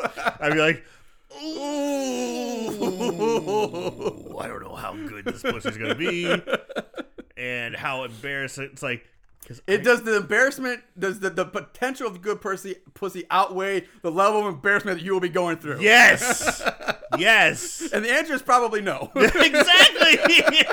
I'm old enough to be like, sorry, Toots. Go find yourself a He-Man. I'm going to stay here and enjoy a beer. Enjoy my beer. Yeah. Anyway, Leroy is in his bait shop, and he starts to hear a drunk Finner singing a terrible, made-up reggae song about muskies. Yeah. I kind of liked it. I kind of liked it. It was fucking cute. Cute. Finner stops singing, turns on his boombox. The cicadas go bananas again. And inside the shop, we see Leroy grabbing at his head in pain and screaming. It almost looks like he's Bruce Banner about to turn into the Hulk. Yes. Like, it's just very like that kind of like in the 70s Hulk. Yes. Like that Yes. level of Bill Bixby. Bill Bixby's about to turn into the Hulk. Yes. Yeah. I mean, he's thrashing around his bait shop, screaming, knocking stuff off the counter. I thought of also, I kind of hearkened to Frankenstein when he's confronted with fire. You know, like, oh, fire, bad. Yeah, a little bit. He gets that a little bit of that later too. So he grabs his fishing or rod or whatever fishing rod, and he charges outside. He runs to the end. Yeah, of the, he arms arms up with a the fucking fishing rod. fishing rod. Yep. He charges to the end of the dock, and he casts his line at Finner. The lure hooks into the side of Finner's face. Hits him in the side of the head. Right in the face. Finner is able to Rip it off. get it unhooking from his face, and in doing so, I guess it rips his ear off, but really he kind of rips his own ear off. Yeah, you see him pull it off, and he's like, "What the fuck?" And he pulls around on his face, and he pulls. I'm guessing it was he felt something dangling. Yeah, and I ripped get, off. but he the pulls his rest- own ear off. The rest of his ear off. Finner I love this. He throws a beer can at Leroy, and then chooses the most retarded course of action. Oh my God. Because instead of getting behind the wheel of the boat, which would allow Finner to either one, ram the dock and knock Leroy off, or just simply speed away into the night, this asshole decides to just bail and jump off the boat into the lake. He jumps off the boat.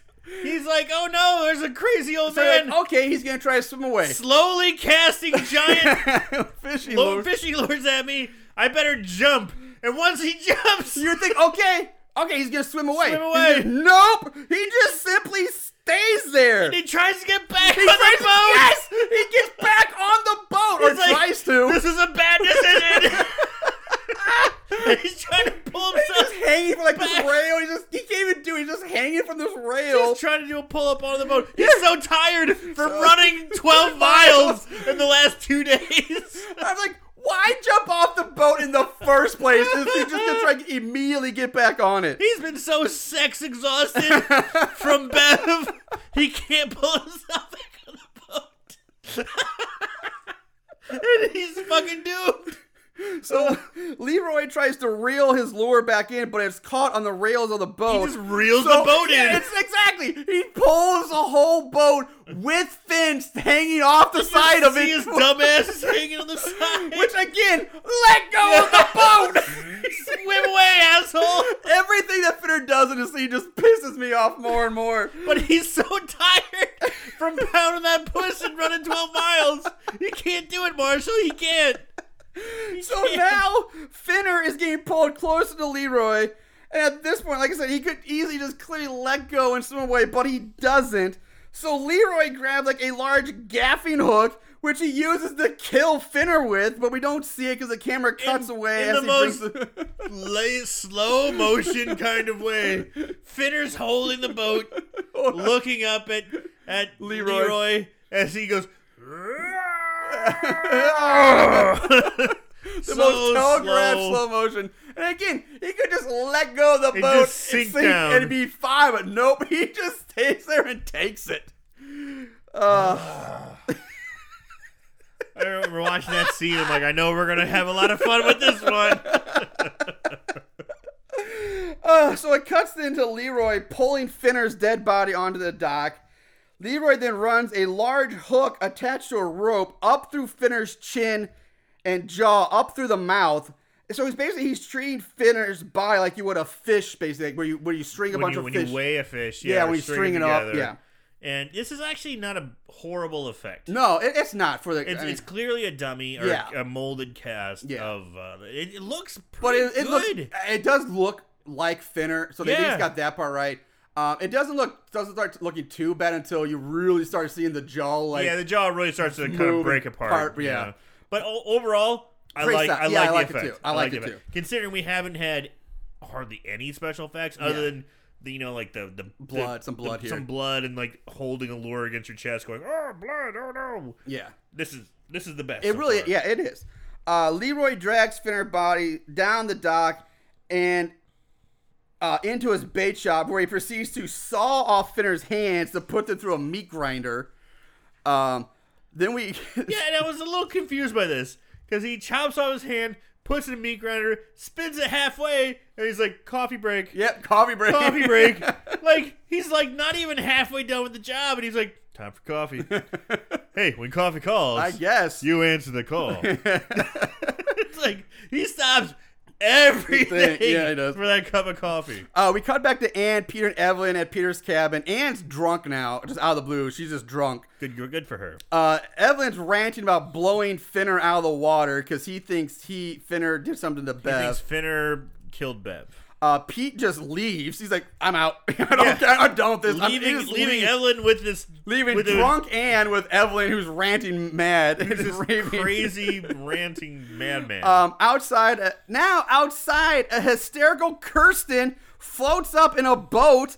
Peter helps her out of the boat onto the dock. Kirsten's back. She's back, and she's frantically telling about how she was attacked, but was somehow able to get away, and she just kept swimming and swimming and swimming. And then she came across a boat just floating in the lake, and it had Finner's stuff in it.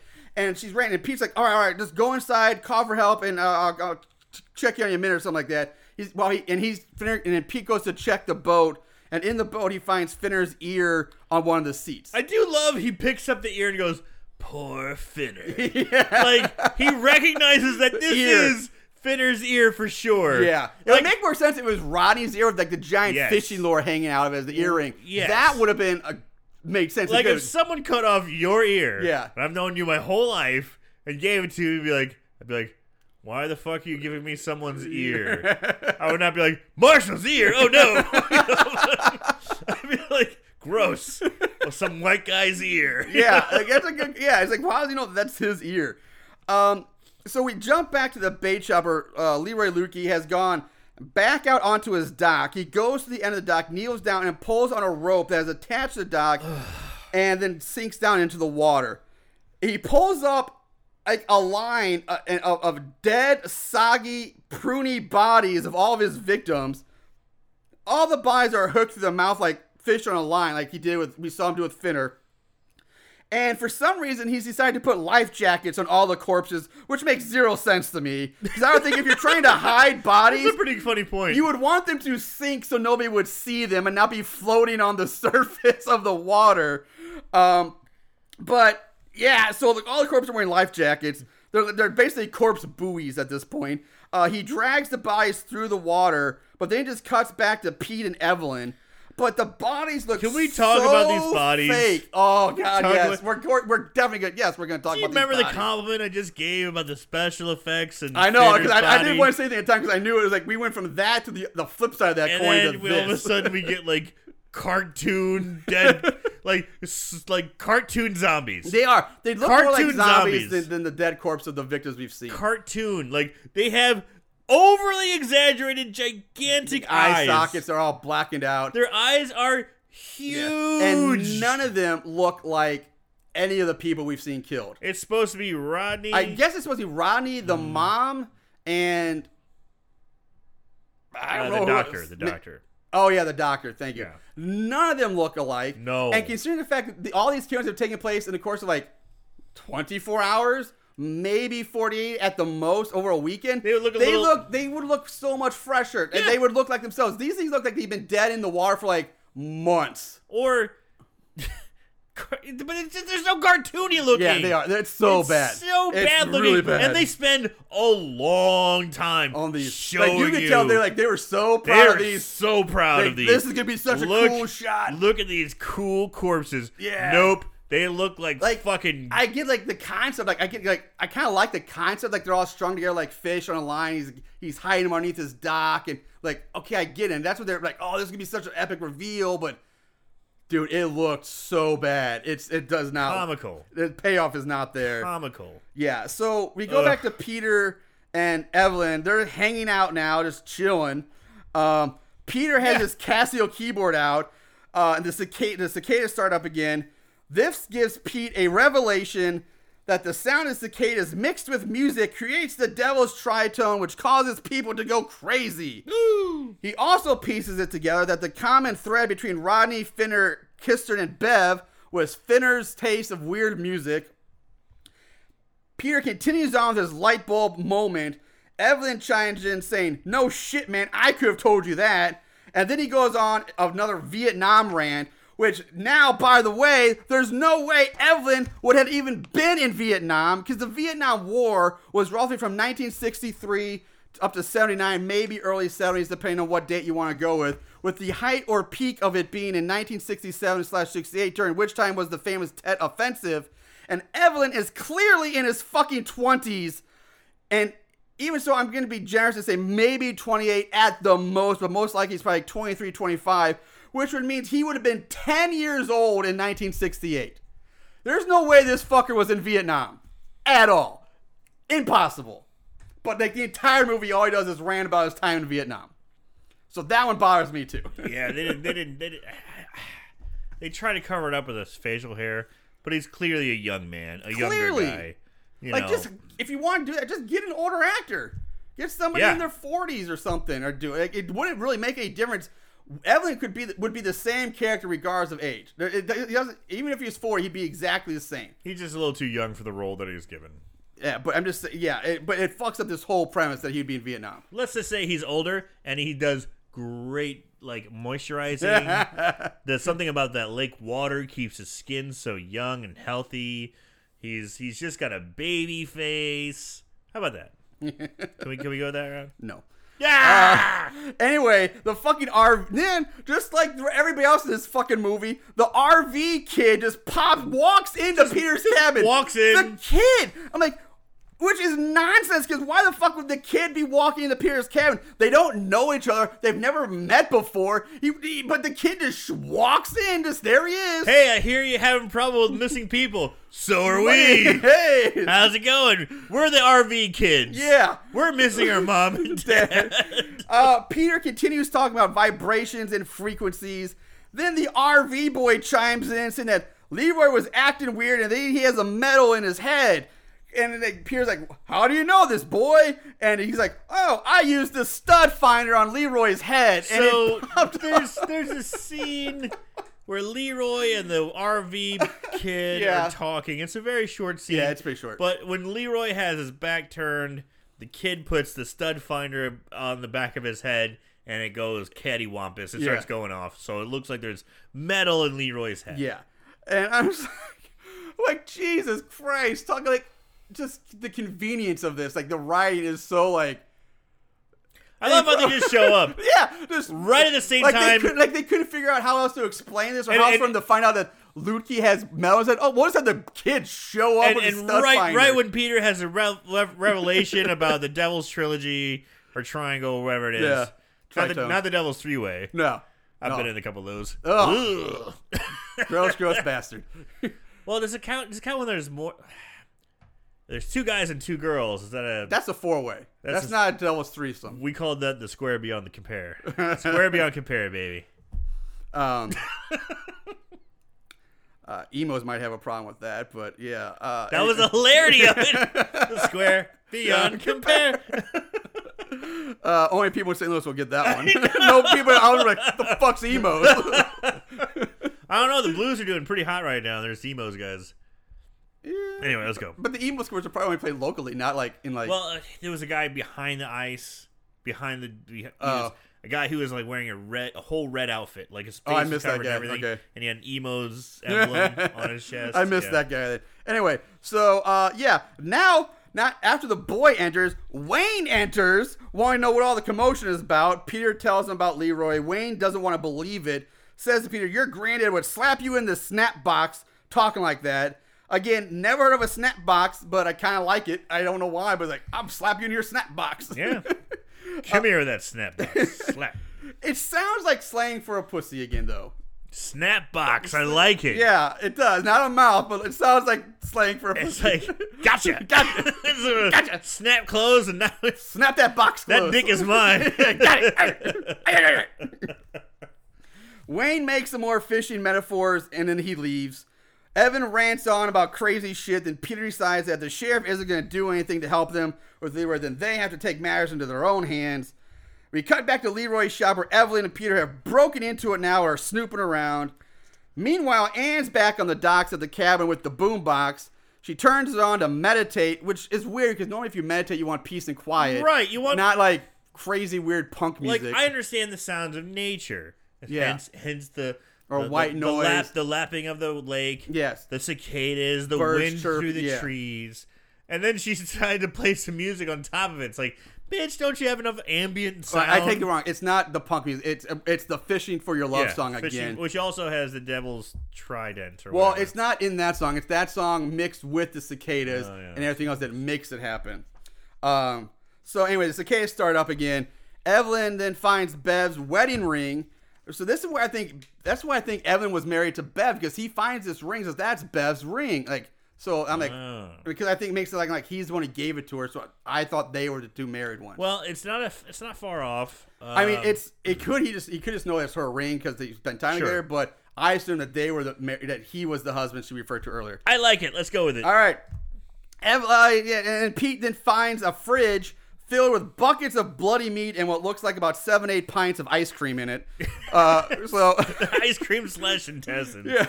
Well, yeah, there's buckets of like intestines and go on top, and then the bottom of the fridge is like Ben and Jerry's ice cream pints at the bottom or something like that. I'm like, who knows? Leroy had a sweet tooth, I guess. Who likes Cherry Garcia? Pete pulls out one of the buckets. Evelyn says, "There's your friends, man." And Pete still insists that the sheriff won't buy this as evidence since it's not an actual body. That's crazy. It is crazy. It's insane. Clearly human remains. Nope, not an actual body. Sheriff won't buy it.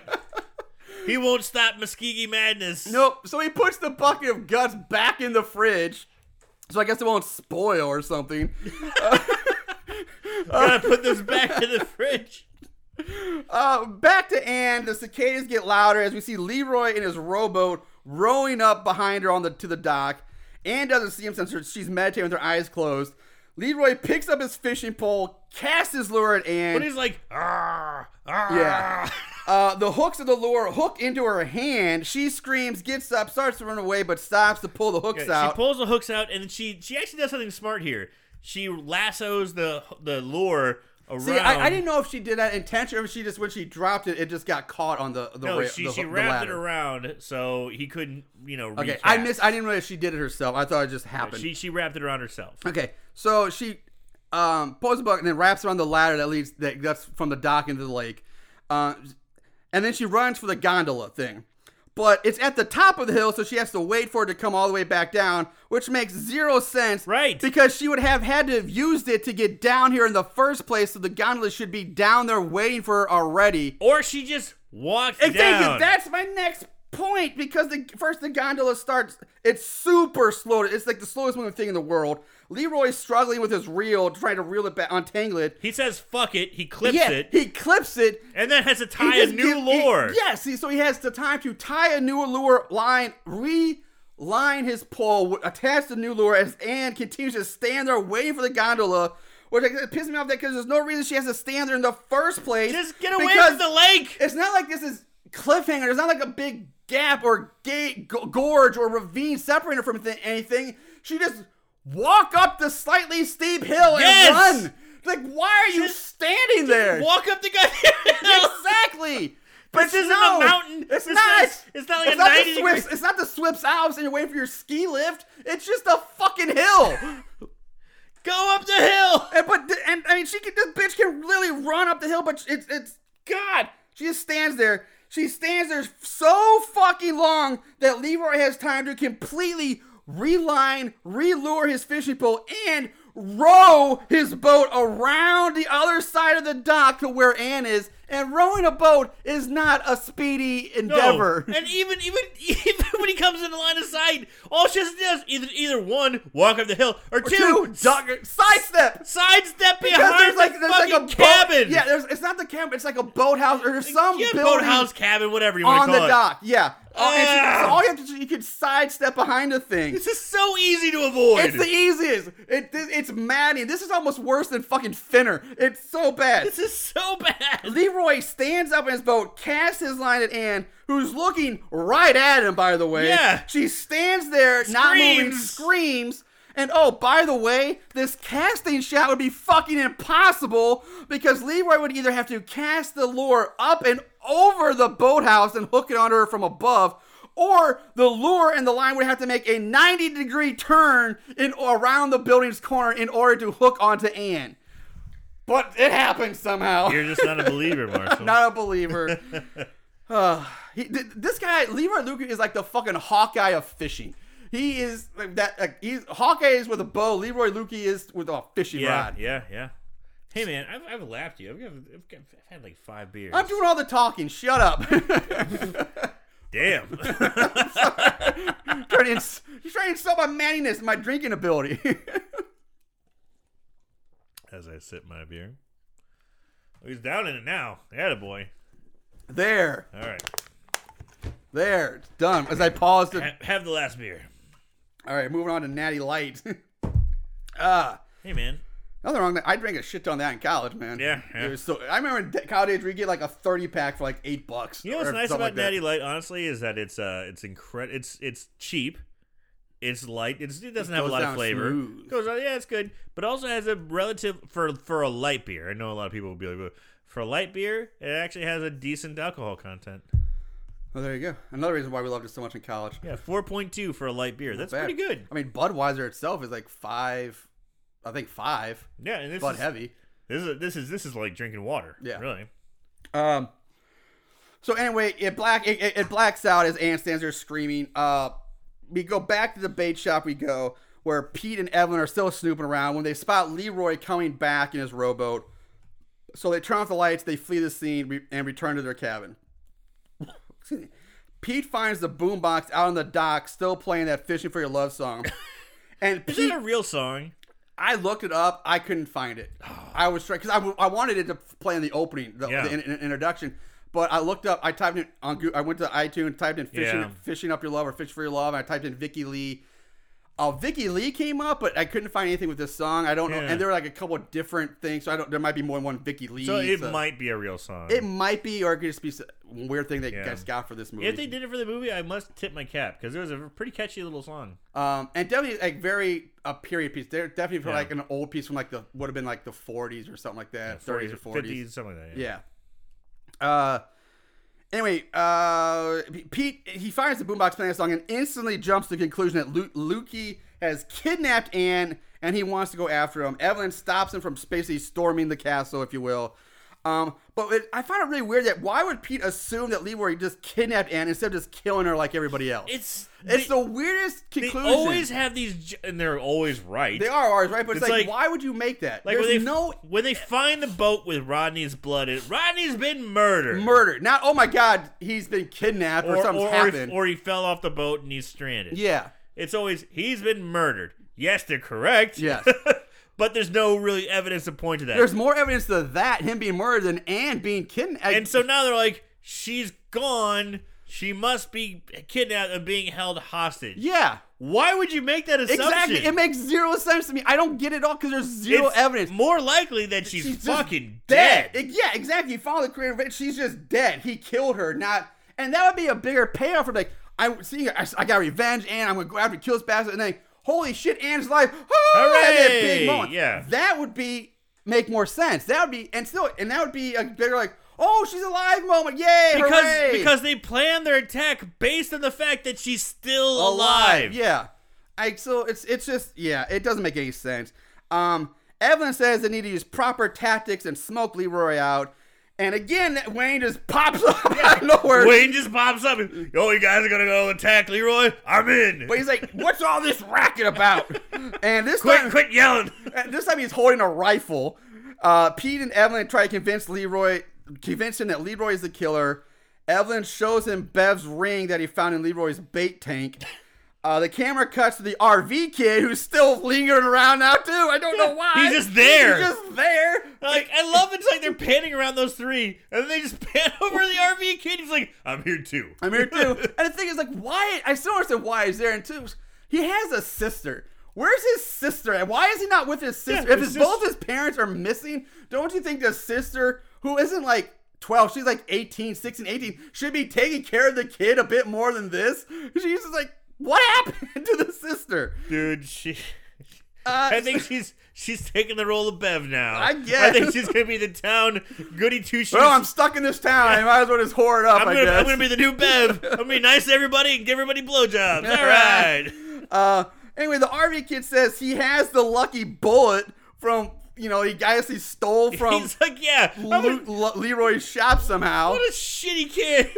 Yeah, I stole this lucky bullet from his shop. And what about it? And he gives it to Wayne, saying he got it from Lukey's. And it just fucking, it's insane. And Wayne goes back and he starts crying. He starts telling the story again. And he's like, Leroy must have cut the bullet out of Van Cleese, that bastard. Oh. And Wayne suggests that Pete and Evelyn use themselves as bait to lure Leroy out. They agree to this plan and set out to put it in motion. Yes. Pete gets in the rowboat, rows out onto the lake. Here we go. We're going to put our plan into action. Yes, they are. Back at the bait shack, Anne is talking to Leroy, trying to get him to set her free. And she's talking to this guy like she's having Sunday morning tea with her best friend. Yeah, she's bound. Her hands and feet are bound. Yes. She's sitting on the shelf or the counter. Yes. While Leroy Lukey is getting all of his weapons of mayhem gathered together, sharpening axes and what have you. And she's like, well, I understand if you want to kill me, but let me tell you why you shouldn't have to kill me. I believe that, just going on and on and on, just trying to like psychologically outmaneuver him. Yeah. But he's not having any of it. No. He's not listening to any of this. No. It's kind of comical. It's obviously done for comic relief. Yeah, I think so. But at the same time, it's just not that good. It's not. Pete's arrived at the bait shop now. He's sitting out on the lake in his boat. He pulls out a revolver then grabs the boombox, turns it on for a split second, then he just turns it off again. Starts to panic. Yeah. Starts to hyperventilate. And still in there talking Leroy's ear off. He's had enough of her, just shoves her inside his fridge and closes the door on her. He clears out his fridge and shoves her in there. She's like, okay. I love that she goes, okay, look, listen, Leroy, if you want to kill me, that's fine. I'm an adult and I understand that you want to kill me, but I'm just not happy about it. And I was like, that's kind of funny, the way she's like coming to terms with her fate. Yeah. Out on the boat, Pete starts hearing Ann's voice in his head, telling him that he's too afraid to do anything. He's too afraid to make any noise, and he's not going to do anything. And now it crossfades to the sun rising over the lake. Wayne and Evan are sitting in their truck, I guess, staking out the bait shop. And I'm like, whoa, how long has this been going on? You're telling me they've just been sitting out there all night doing nothing? And I'm like, so much for the urgency of rescuing Ann. Like, we gotta get her. Let's sit in our truck for 12 hours and do nothing. Well, the plan didn't go off. I guess breakfast is on me. Yeah, let's go to the diner. Yeah. Evelyn and Wayne get pissed when they see Leroy going out fishing for the morning. I know. He goes out fishing. Because that means Pete pussed out and didn't do his job. So Wayne decides to do it himself. We cut to Pete still sitting in the rowboat on the lake, just like rocking. He's just sitting there. He's got his head down. Yeah. Just sitting there forlorn like, I'm a pussy. Yeah, like I didn't do anything. So he sat there all night, did nothing. And also I find, this is a nitpick, but I find funny that the rowboat didn't move an inch either. Like the currents, the wave, it didn't move, drift to shore. It just sat perfectly in the middle of the lake, right where you left it, all night long. Unless he dropped anchor. There was no anchor on that thing. Who knows? But I love it. Then Lukey, we see Lukey in his fishing boat coming up behind Pete. Slowly buzzes him. Slowly like buzzes the tower. In the most polite way of saying. And he's like, good morning. The most polite way of talking shit. Good morning. Yeah. He's like, good morning. How you doing there? To which Pete replies, you son of a bitch. Yeah. Fuck you. Yeah. Because Leroy's so polite and so nice, and he just drives on past Pete. Pete sees like Ann's robe and his fishing boat, and he's like, fuck you, Leroy, I'm gonna kill you. He doesn't do anything. He does nothing. He just sits there. Next, we see Wayne in his fishing boat with his rifle. We go back to the festival where Leroy is being announced as the new leader with a fish weighing just under 50 pounds. Wayne charges the stage, shouting that Leroy is the one doing all this. With his gun. With his rifle. With his rifle, he's like literally got him dead to rights. Yes. Rifle in the face. The sheriff comes up, grabs Wayne, takes the rifle from him, and just says, Wayne, get out of here, go home. Wayne, stop being you. Just get out of here, go home. Stop being so wacky. And the crowd just claps for Leroy, being the new leader in the contest, and that's it. And then we see Wayne pleading with the sheriff. And he's like pleading with he's killed a bunch of people. He's a murderer. All those missing people he shot to the bits. And the sheriff's like, listen, man, I just gotta get to the weekend. Yeah. We'll get on it next week. I gotta get to this festival, man. Or say, this is our big festival. Just get out and go home, Wayne. It reminds me of the sheriff or the mayor in Jaws. Remember in Jaws when I thought you were going to the mayor / town president of Avalanche Sharks. We're like, we gotta get through the ski weekend, dude, it's man. the same thing. Everybody's getting murdered. There's Avalanche Sharks, but we gotta keep the ski lodge open. It's probably a better analogy, considering we reviewed that movie, and Jaws is a classic. Yeah. So yes, like Avalanche Sharks, we just gotta make it through this weekend, man, and I promise I'll get right on the case. I'm not gonna scare 30,000 people fishing. Yeah. And again, for 30,000 people, this like the giant fishing contest weekend, we only see like 3 people fishing. You see Double D, Wayne, Lukey, and Finner. So 4 people. In a place that's supposed to be overrun with tourists and fishermen, there's only 4 people ever fishing. Must be a giant lake, man. So Pete's back at his dock fishing. So Pete has gone home and he's just fishing. So he's given up. He's like, fucking, like, he doesn't care about anything. He's just fishing. Fuck everything. And he's just casting off the dock. And Wayne drifts up to the dock, gets out, and he's going on a rant like Wayne always does. It's like, how dare you be such a pussy? Yeah. Why are you here? And Pete demands that Wayne teach him how to cast as good as his grandfather because he's going after Leroy. I'm like, whoa, wait, what? So what? You're really going after and going to war with a crazy serial killer, and your weapon of choice is a goddamn fucking fishing rod?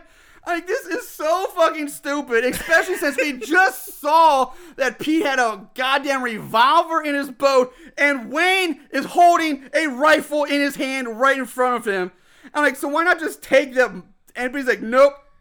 Nope, I'm going to beat him at his own game and cast. But he's going to beat him with the power of casting. With ridiculously large lures.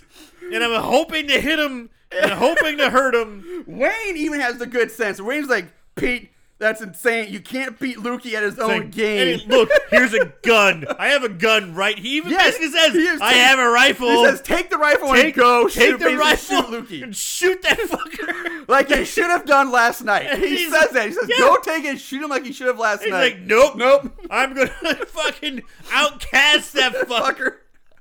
It's going to be a battle of lords. And the best part is Pete, the way he get. I have this audio clip, so you're going to listen to it because it's awesome. But I got to talk about the end of this clip when we get to when we come back. So, I got a lot more to say about it. It's awesome. Hold on. This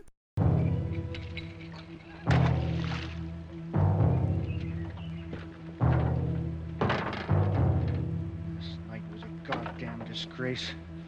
When things done right around here, you got to do them yourself. Your grandfather did. Fight for what you love. That's exactly what I'm doing. Teach me to cast this thing as good as my grandfather. I'm going after Ludke. There are better ways to do that, son. Granddad was no fool. Wasn't no big talker, neither. You just gonna talk or teach me to cast? You can't beat Ludke at his own game, son. You take my piece here and do what you should have done last night.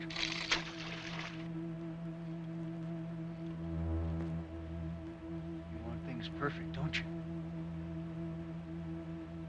You want the perfect revenge on the man. You want to take him like he took the rest. You want to take him with a treble hook at night. Don't you? Don't you, Van Cleese? Not yet.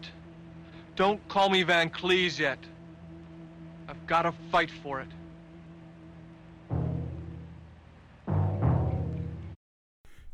All right, so that's the clip. Don't call me Van Cleese yet. My God, I love this scene. That's his fucking name. I know, but I love the fact that this movie just became like a samurai revenge movie. He's like, I haven't earned that name yet. He basically just became like Inigo Montoya or something like that. It's like the Bruce Lee. Teacher, you killed my teacher. And the music, boom, boom, boom, boom, and then Wayne's like, you want the perfect revenge? Like monologuing like this he's inner basically thought. like, take the gun, shoot the guy. Well, I love. And then he's like, he just keeps casting. He's like, oh, you want the perfect revenge? You want to get him at night with a treble hook? Don't you? Don't you, kid? Teach me how to cast. While I'm listening to this clip, I'm thinking one thing. It brings me back to that one, like the opening of the Liquid Sword song, like the Jizz album, like. Do do do do. My father was the greatest samurai in the empire. Like this kung fu story. And like that clip could be used on like a weird like Wu-Tang rap song. Yeah, really good. Like the Wisconsin version. The Wisconsin Tang, yeah. The Wisconsin EP dropped. Yeah. Very few people know about it. It's a hot EP. 36 Carps of Danger. I love it. Welcome to the 36 Carps. Okay, anyway. It's the Ghost Face Caster. So then it ends, and we see Wayne, like Pete cast, and Wayne comes over and like starts showing him how to cast. And adjusting his technique. And I'm like, please give me a casting montage right now. I wanted that so badly. I wanted that too. I wanted to see like targets on the wall and like keep missing, and then like hits the target perfectly, and Wayne's like, yeah, gives him a thumbs up. He's blindfolded after a while. Yeah, he's casting. He's doing one hand, the other hand, left to right. And then Wayne just says like, "You're ready." And Wayne's just nodding in the background. And it's like Eye of the Tiger playing. metal, like hair metal plays in the background. Eye of the Fish or Yeah. something. I don't know. Eye of the sockeye. Eye of the Trout. Eye of the Trout. There we go. Keep the T's. Eye of the Trout. Oh, I wanted that so bad, but it didn't happen. Casting long, your reel's on fire. Here we go, fish for desire. I feel like we can make something I of think this. it's good. That also kind of reminded me of the Bloodsport song. Yeah, that was. Go take. Casting long, Casting long. We can do this all day, We can, guys. We really could. We need to keep going. So, we just cut to later that night. Peter's back in his rowboat outside the bait shop. This whole, oh my God, from here on out, it's amazing. He turns on the boombox, cranks up the volume, grabs his fishing pole. Hearing the music, Leroy Lukey comes out of his bait shop with his fishing pole of death, And screaming in he's pain. screaming in pain, holding Yeah. it. Leroy runs to the end of the dock where he and Pete lock eyes and seem to have a bit of like an Old West style standoff. There's it's like a Mexican standoff or something. Like I'm waiting for that whistle beat, whatever you call it. Leroy screams in pain from the music, which by the way isn't even playing anymore. Like they forgot to keep the music playing in this scene. It's just gone. The filmmakers just forgot about it. No shit. That's a good point. So why he's screaming in pain makes zero sense because it's perfectly silent. The two of them stare at each other with fishing poles cocked and ready, like they're holding guns, about ready to shoot. But they're standing there with fishing poles cocked and ready. They're having a fucking showdown. It's a standoff with fishing poles. Muskegee ducks. Leroy casts his line at Peter. The large lure hooks into Pete's chest. Oh no! And Leroy's like, "Oh, he got him!" And Leroy starts reeling it in, but Peter tries to pull. He grabs the line with his one hand, like pulls against it. He tries to pull Leroy his way. So then Pete has this badass moment.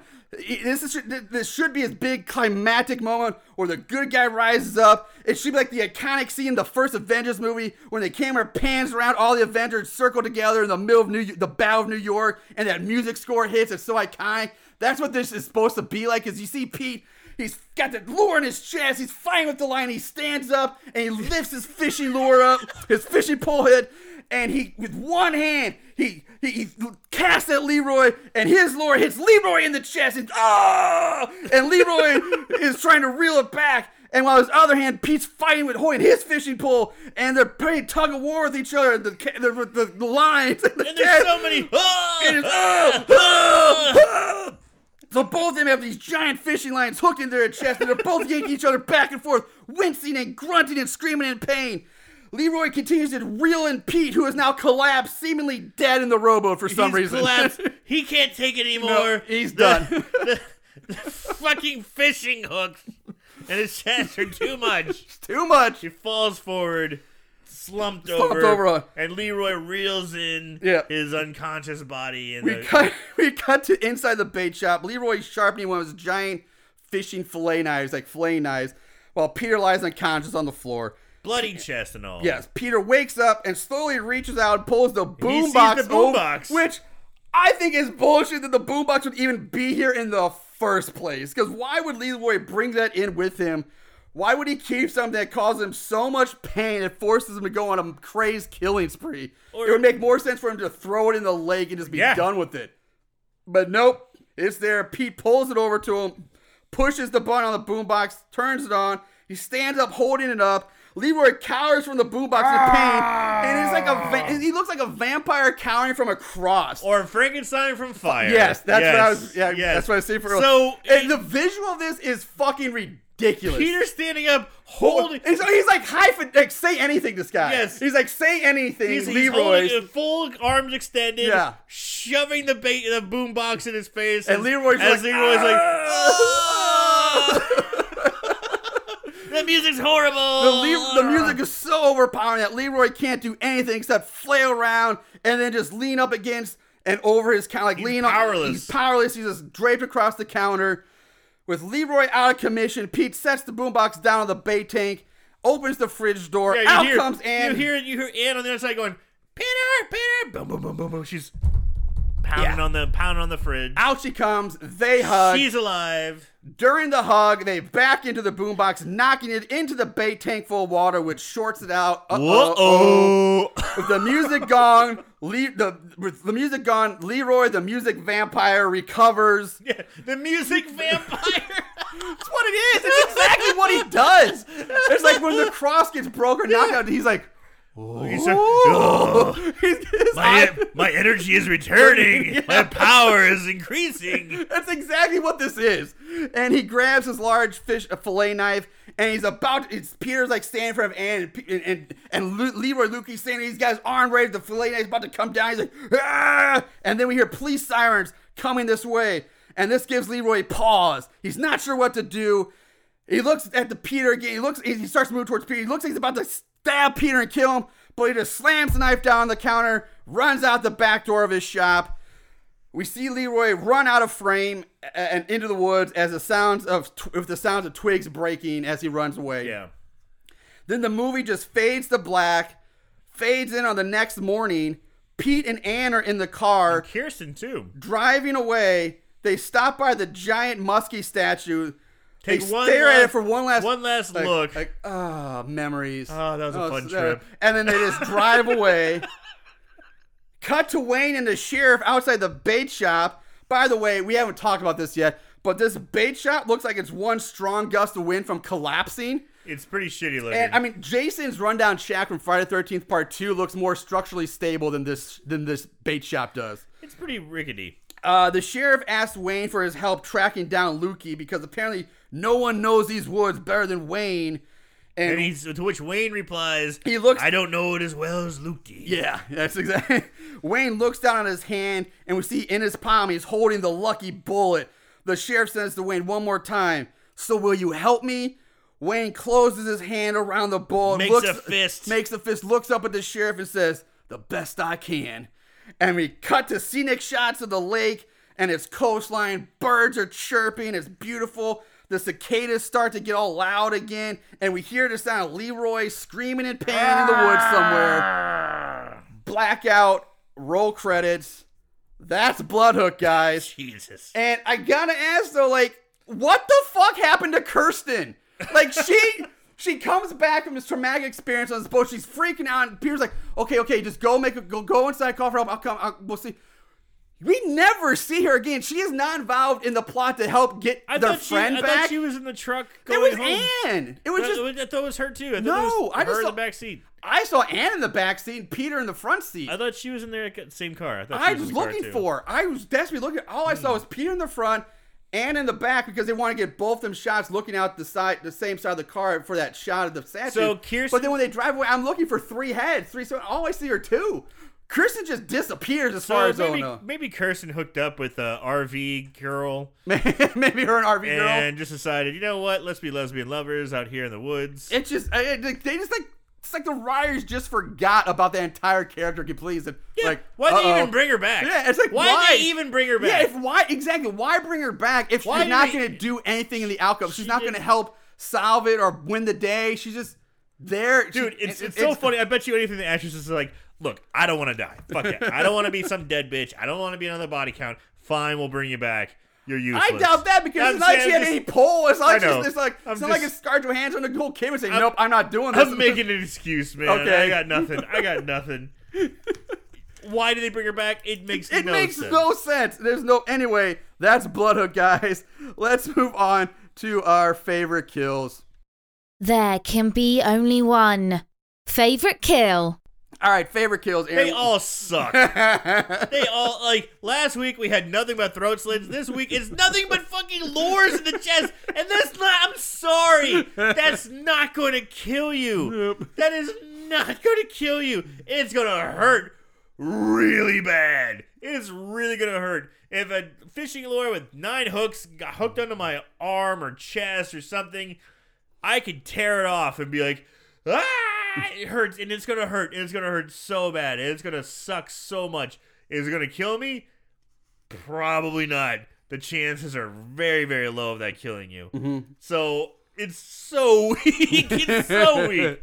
The only one that might actually would come close to being a kill would be the RV mom, because it went around her neck, and the more he pulls on it, it would tighten around. So you could say, and it's fishing line. That could sure. We've seen people like in old movies like use like a piano wire as a garrote or something, but basically like, and it rips through the skin. So that's the only one you could kind of make. I mean, that could be an actual Colombian necktie. Yes. Type of thing. Yeah. Luca Brasi got it in Godfather. But anyway, let's. Yeah. But yeah, my favorite is probably going to be Finner. Really? Yeah, because it was so ridiculous. He got in the side of the face, ripped off his ear, jumped overboard, and said, "Oh shit! Should have done that." Tried to climb back on the boat as it's getting reeled in. He's still hanging on. It's a gapping hook. Yeah. It's so stupid. It is so dumb. Stupid. It's so dumb. But I like to follow up with the fish hook through the bottom of the jaw. Yeah, the follow up. That was a good effect. But I gotta say, as much fun as I had laughing my ass off at that scene, I think my favorite kill is actually Rodney, just because he gets it in the crotch. He does. Then what made me laugh, not at the stupidity of Finn's choices, but the fact that when he's getting yanked back, he gets smacked headfirst into the motor, which made me chuckle like, oh, and then he gets dragged into the waters. Rodney was my favorite kill for that week. All right, so that's that. Let's move on to the odds and ends. Not only did they watch these films, they researched them too. Ugh. What is wrong with these guys? All right, ratings. IMDb gives it a 4.2 out of 10. It has no thermometer score, but it's a 31% audience score. Huh. Amazon, 3 out of 5. Plot keywords, there were 59 plot keywords. Wow. Yeah. It's so weird how some of these movies have so many. Yeah, and then others have like none.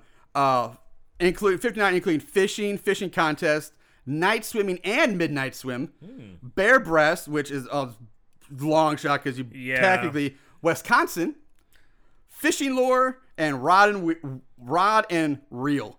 True. So there you go. Trivia. There was actually quite a bit of trivia on this. Some I left out. Really? Yeah. So the community of Hayward, Wisconsin, where this film was set, actually does exist. It's a real place, and the giant fiberglass muskie statue is a real local landmark. This one's kind of interesting. In the television show Parks and Recreation, one of their Halloween specials in 2012, Bloodhook is a scary movie that plays at the Pawnee City Hall Scary Movie Night, but they refer to it as Death Canoe 4. The film. That's when Rita's gonna. That's when I fucked what the character's name is. It's gonna drive me nuts. Well, do you remember the actor? Yeah, her name is Rita. It's just one word. Oh, yeah, the fat black lady. Yeah. Yeah. What's her name in the movie? Television Rita is show? the actor. Yeah, her Donna. Yes. Donna's like live tweeting it the whole time. Yes. Yeah. The original title was called Muskie Madness. In fact, many of the cast and crew still refer to the film by that title. However, when Troma picked it up for distribution, they didn't think people would know what the hell a muskie was, so they changed it to more generic Bloodhook. Makes sense. Yes. Most of the crew came from public television background. The crew. The house used for Peter Van Cleve's lake cabin belonged to the grandparents of writer producer Dave Herbert. The cabin is located on Owen Lake in Wisconsin and was also used in popular beer commercials for its scenic beauty. Sweet. Star Lisa Todd was originally supposed to show her breast on screen during the lovemaking scene with Mark Jacobs, but declined during the shoot. The scene was then filmed with her back to the camera. Oh, we got a little side titty. Yeah. Man, I kind of wanted to see him too, because she is tan. She is really tan. She's a good-looking girl. She was. They were both good-looking girls. Very tan. I'm like, okay, let me see. She's and honestly, when we see that side titty, like, oh, those are a lot bigger than I thought they were going to be. Yes! Because the whole movie, she's like very flumped. She looked much smaller chest, and then I'm like, oh, there's a nice surprise. No, that's a titty. That's a titty. Speaking of Lisa Ann, despite later becoming friends, Lisa Todd had a disagreement with Mark Jacobs, and the two did not speak to each other during most of the production, which made that makeout scene very awkward. Makeup special effects, Jim Sellers got pulled over for speeding one night on his way to production. Much to his alarm, the policeman noticed his car was full of fake body parts, which they were going to be for the movie. However, the Sellers showed him the props and demonstrated how they worked. He was let out of the speeding ticket. Nice. The giant fishing lures that the killer uses were made of styrofoam, and the hooks were made of nylon.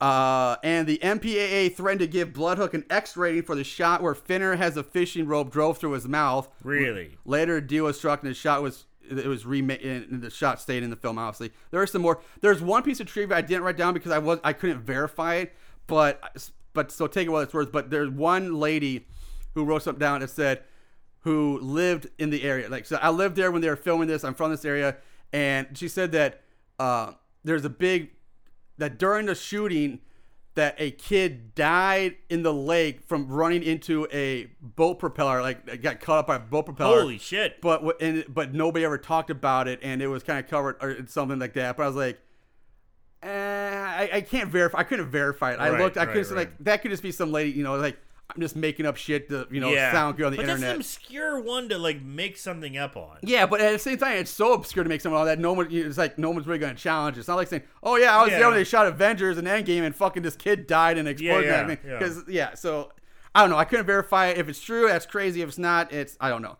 All right. Anyway, moving on because we're running long. It does bring us to this week's budget game. Shit. They spent how much? The budget game. All right, Aaron, you get to guess the budget of the 1986 Bloodhook. $300,000. God damn, you're getting better at this game. That was a fast guess. You're so off, but you're fucking close. $200,000. Yeah! So I'm giving you the win again. I'll give you the win for that. Nice. That was the fastest budget game ever. There was Jesus Christ. So all right, well there's that. I was just like, I think I got it. I was like looking, I'm thinking, I'm like, okay, yeah. $300,000. All right, well, there's that. Let's move on to this week's 5-star reviews. Is this your guilty pleasure? 5-star reviews.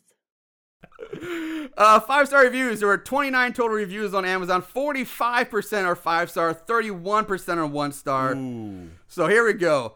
From Isme, titled "As Close to Perfect as a Movie Can Come." Bloodhook is a tour de force of understated filmmaking and a masterclass in meta storytelling. It has all the components you need to create an epic theater experience. Blood, fish, hooks, cicadas, and muskies. I defy you to name a single film that brings all 5 of these essential cinematic elements together with such elan. No other film comes close to capturing the horror and banality of upper Midwest competitive fishing. Don't listen to the chum. Marvel for yourself at this genre-defining documentary about the perils of mixing recreation with bad music and cicadas. 5 stars. True. No other film does combine those things. Very true. From I bought this stuff. He writes, terrible movie, but I had to buy it. Smiley face. Good for the price. 5 stars. Okay. What? From Mudjack, a lesson on fishing in the waters of your personal fears. That's the title of his review. Jesus. Bloodhook is more than just a classic thriller. It is a lesson on dealing with the demons we each face in our lives.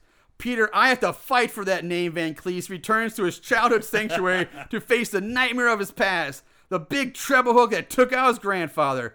Rather than continue his 17-year run from the challenge, Peter took his best shot at doing what was right in his climactic final scene. I won't spoil it for others, but trust me when I say you will leave this movie with the willpower to face the Leroy Lukies in your life. Entertaining, fun, and inspiring. 5 stars. From JCA, no need for a fillet knife. This movie will split you wide open from laughter. 5 stars. Not bad. Last 2. All right. From Mr. Bick. This movie saved my life. Prior to watching, I was just a weak person, barely able to face the challenges in my meager life. Heck, just walking upstairs from my mom's basement made me shake with fear, partially because of the pit bull. But now I'm a changed man. Bloodhook equals steroids for me. Now I get up each day ready to tackle the Leroy Lukies in my life. Last week, it was walking through some of those crazy skateboarding kids, and yesterday, it was a TV dinner. Who knows what it will be today, but one thing is for sure. With the thoughts of the venerable Peter Van Cleese in my mind, I'm sure to overcome the challenge. Some people have Tony Robbins or Zig Ziglar. For me, it's Bloodhook. If you're looking for a confidence boost or a roadmap to tackling life's challenges, this movie is for you. Thank you, Peter Van Cleese. 5 stars. Nice review. That's funny. And last one from Irene Kaczynski. Okay, this wasn't trivia. This is what I was talking about the kid. So it was a review. Okay, so here's what it says. Okay, well, I don't own this yet, but I'm looking forward to seeing it. Good star on a 5-star review. Yeah. I live in Hayward, Wisconsin, where the movie is filmed, and have got to say, you mentioned the words Bloodhook around here. Everyone just laughs because they all know about this cheesy Bill B film. However, worth the watch. I live 2 miles from where they shot scenes from this movie and have to fill everyone in on what really happened. During one day of filming, they were shooting a boat scene and no one knew the area wasn't cleared and a kid got sucked into the motor and it died. It was really gory and but whoever was swimming in that area was crazy because it's nasty water anyway. Anyways, take this from someone who lives there where they filmed this. Watch it, if not for the horror, but for the laughs. It will surely give you musky madness. Ha ha. However, this town annually celebrates a musky fishing tournament and ends with a festival called Muskie Fest every June. Enjoy! 5 stars. I know where we're going next year. Damn right. We're going to Muskie Fest. And we're going to record live. It's a little too late now. Yeah, but next year, I don't know, June, we could hightail it up there, man. But that's why I said take it out with a grain of salt. Because she says, oh yeah, kid just got sucked into a propeller and he died and it was really gory. And like, you think something like that in a small town, they probably shut down production or someone happened, you'd hear about that. And also, I don't know, I've been around boats. You can't really get sucked into if it's like, I'm assuming it's a boat, like a motorboat, the fishing boat, outboard. You can't really get sucked into those things too easily because they're not that powerful. You get hit by it, basically. You get hit by it. If you run into it, it'll kill you. Fuck you up, but it's not unless they're going to suck you into it, unless you're already like, have your face like right in front of the thing. I mean, yes, barges on the Mississippi River, you can get sucked under their undertow and get sucked down and drown that way, but you're not going to get sucked into an outboard motor. So take that for what it's worth. But the rest of the review is interesting. Pretty fun. Yeah, pretty fun. All right, so that's that. Here we are. Here we are. That's the end of the fishing trip. Fishing trip's going to end. Yeah, Aaron, what's your final? Time to box up the tackle. Yep. Time to put away the custom reels. Yeah. And I'm gonna have to say, so bad it's scary. It just felt like it missed the marks for what it could have been. The effects were bad. There was an effect of the guy of Finner getting the thing through the jaw. The effects were bad. The opportunity for camp was so ripe. so ripe for fun, campy ridiculousness. And they just didn't do it right. And maybe it's because it was in the early 80s or mid 80s where they just were still trying to like find their way through like how campy can you be. Because they didn't push it, they didn't go anywhere, they didn't do anything new, they didn't do anything different from what we already seen from that era, you know? And I'm sorry, but man, if 9 fish hooks stuck into my chest right now, I'd be really pissed, but I'd rip it out and scream and go, God damn! You know, it would hurt horribly. I would probably have to go to the hospital, but I'd also be like, fuck you, I'm out, and just leave. You know, the fact that all these people get killed from this way is so dumb. Oh, this movie's just dumb. It's just a dumb movie. I think it had opportunity, but dumb, just dumb, fucking dumb movie. So bad it's scary. I'm on the other end of the fishing pole than you, man. I'm saying so bad it's good. Oh, no! And don't get me wrong, yes, it's a terrible movie. It's insanely dumb. But at the same time, I kind of like it because it's such a unique specimen. It's a fucking fishing slasher horror movie. The premise alone is insane. I will and agree worth watching. with that. But again, like we talk about the Evelyn's crazy rants, Wayne's rants, the Kirsten's not a bad actress. The kills Finner's death are ridiculous. The standoff with Pete and Lukey at the end is hilarious. When they're dueling casting. And then like that samurai revenge moment that he is like, teach me to cast like my granddad. I haven't earned the name Van Cleese yet. No. Like, it's fucking hilarious. And the deaths are so bad. Like you said, they're awful. They wouldn't kill you, but watching people get yanked around by a giant fishing lure tickled my funny bone, man. I think it's worth a watch because it's such a unique experience. I say so bad it's good. It definitely is unique. And you know what? Honestly, it was not poorly acted. No, that's what I'm saying. The acting is not that bad. All of them did pretty well. Yeah.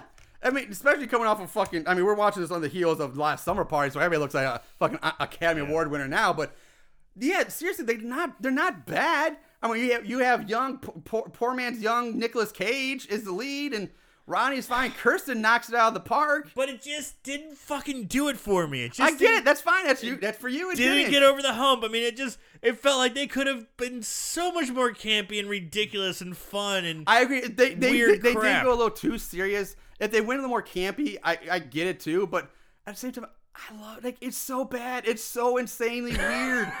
It needs to be watched though because it's such a unique moment of cinematic horror history. It's never again. Like, would you remake this? No. Would you want to remake this? No. See? And if I did, I would make it a lot more fun. Okay. I do it in way more slapsticky silly. I'm saying because it's a fishing killer I know, movie. that's what I'm saying. Never again will you see this. So like, you need to watch this to experience it. So bad it's good. We're split this week. All right, guys. We ran really long this week, but I hope you guys stayed with us. And if you did, I really appreciate it. Thank you very much. We love you all. Give us a 5-star rating. Yeah, go on to iTunes and give us 5-star reviews and everywhere else you listen to our show. In the meantime, guys, watch more horror movies and remember to always keep it tight.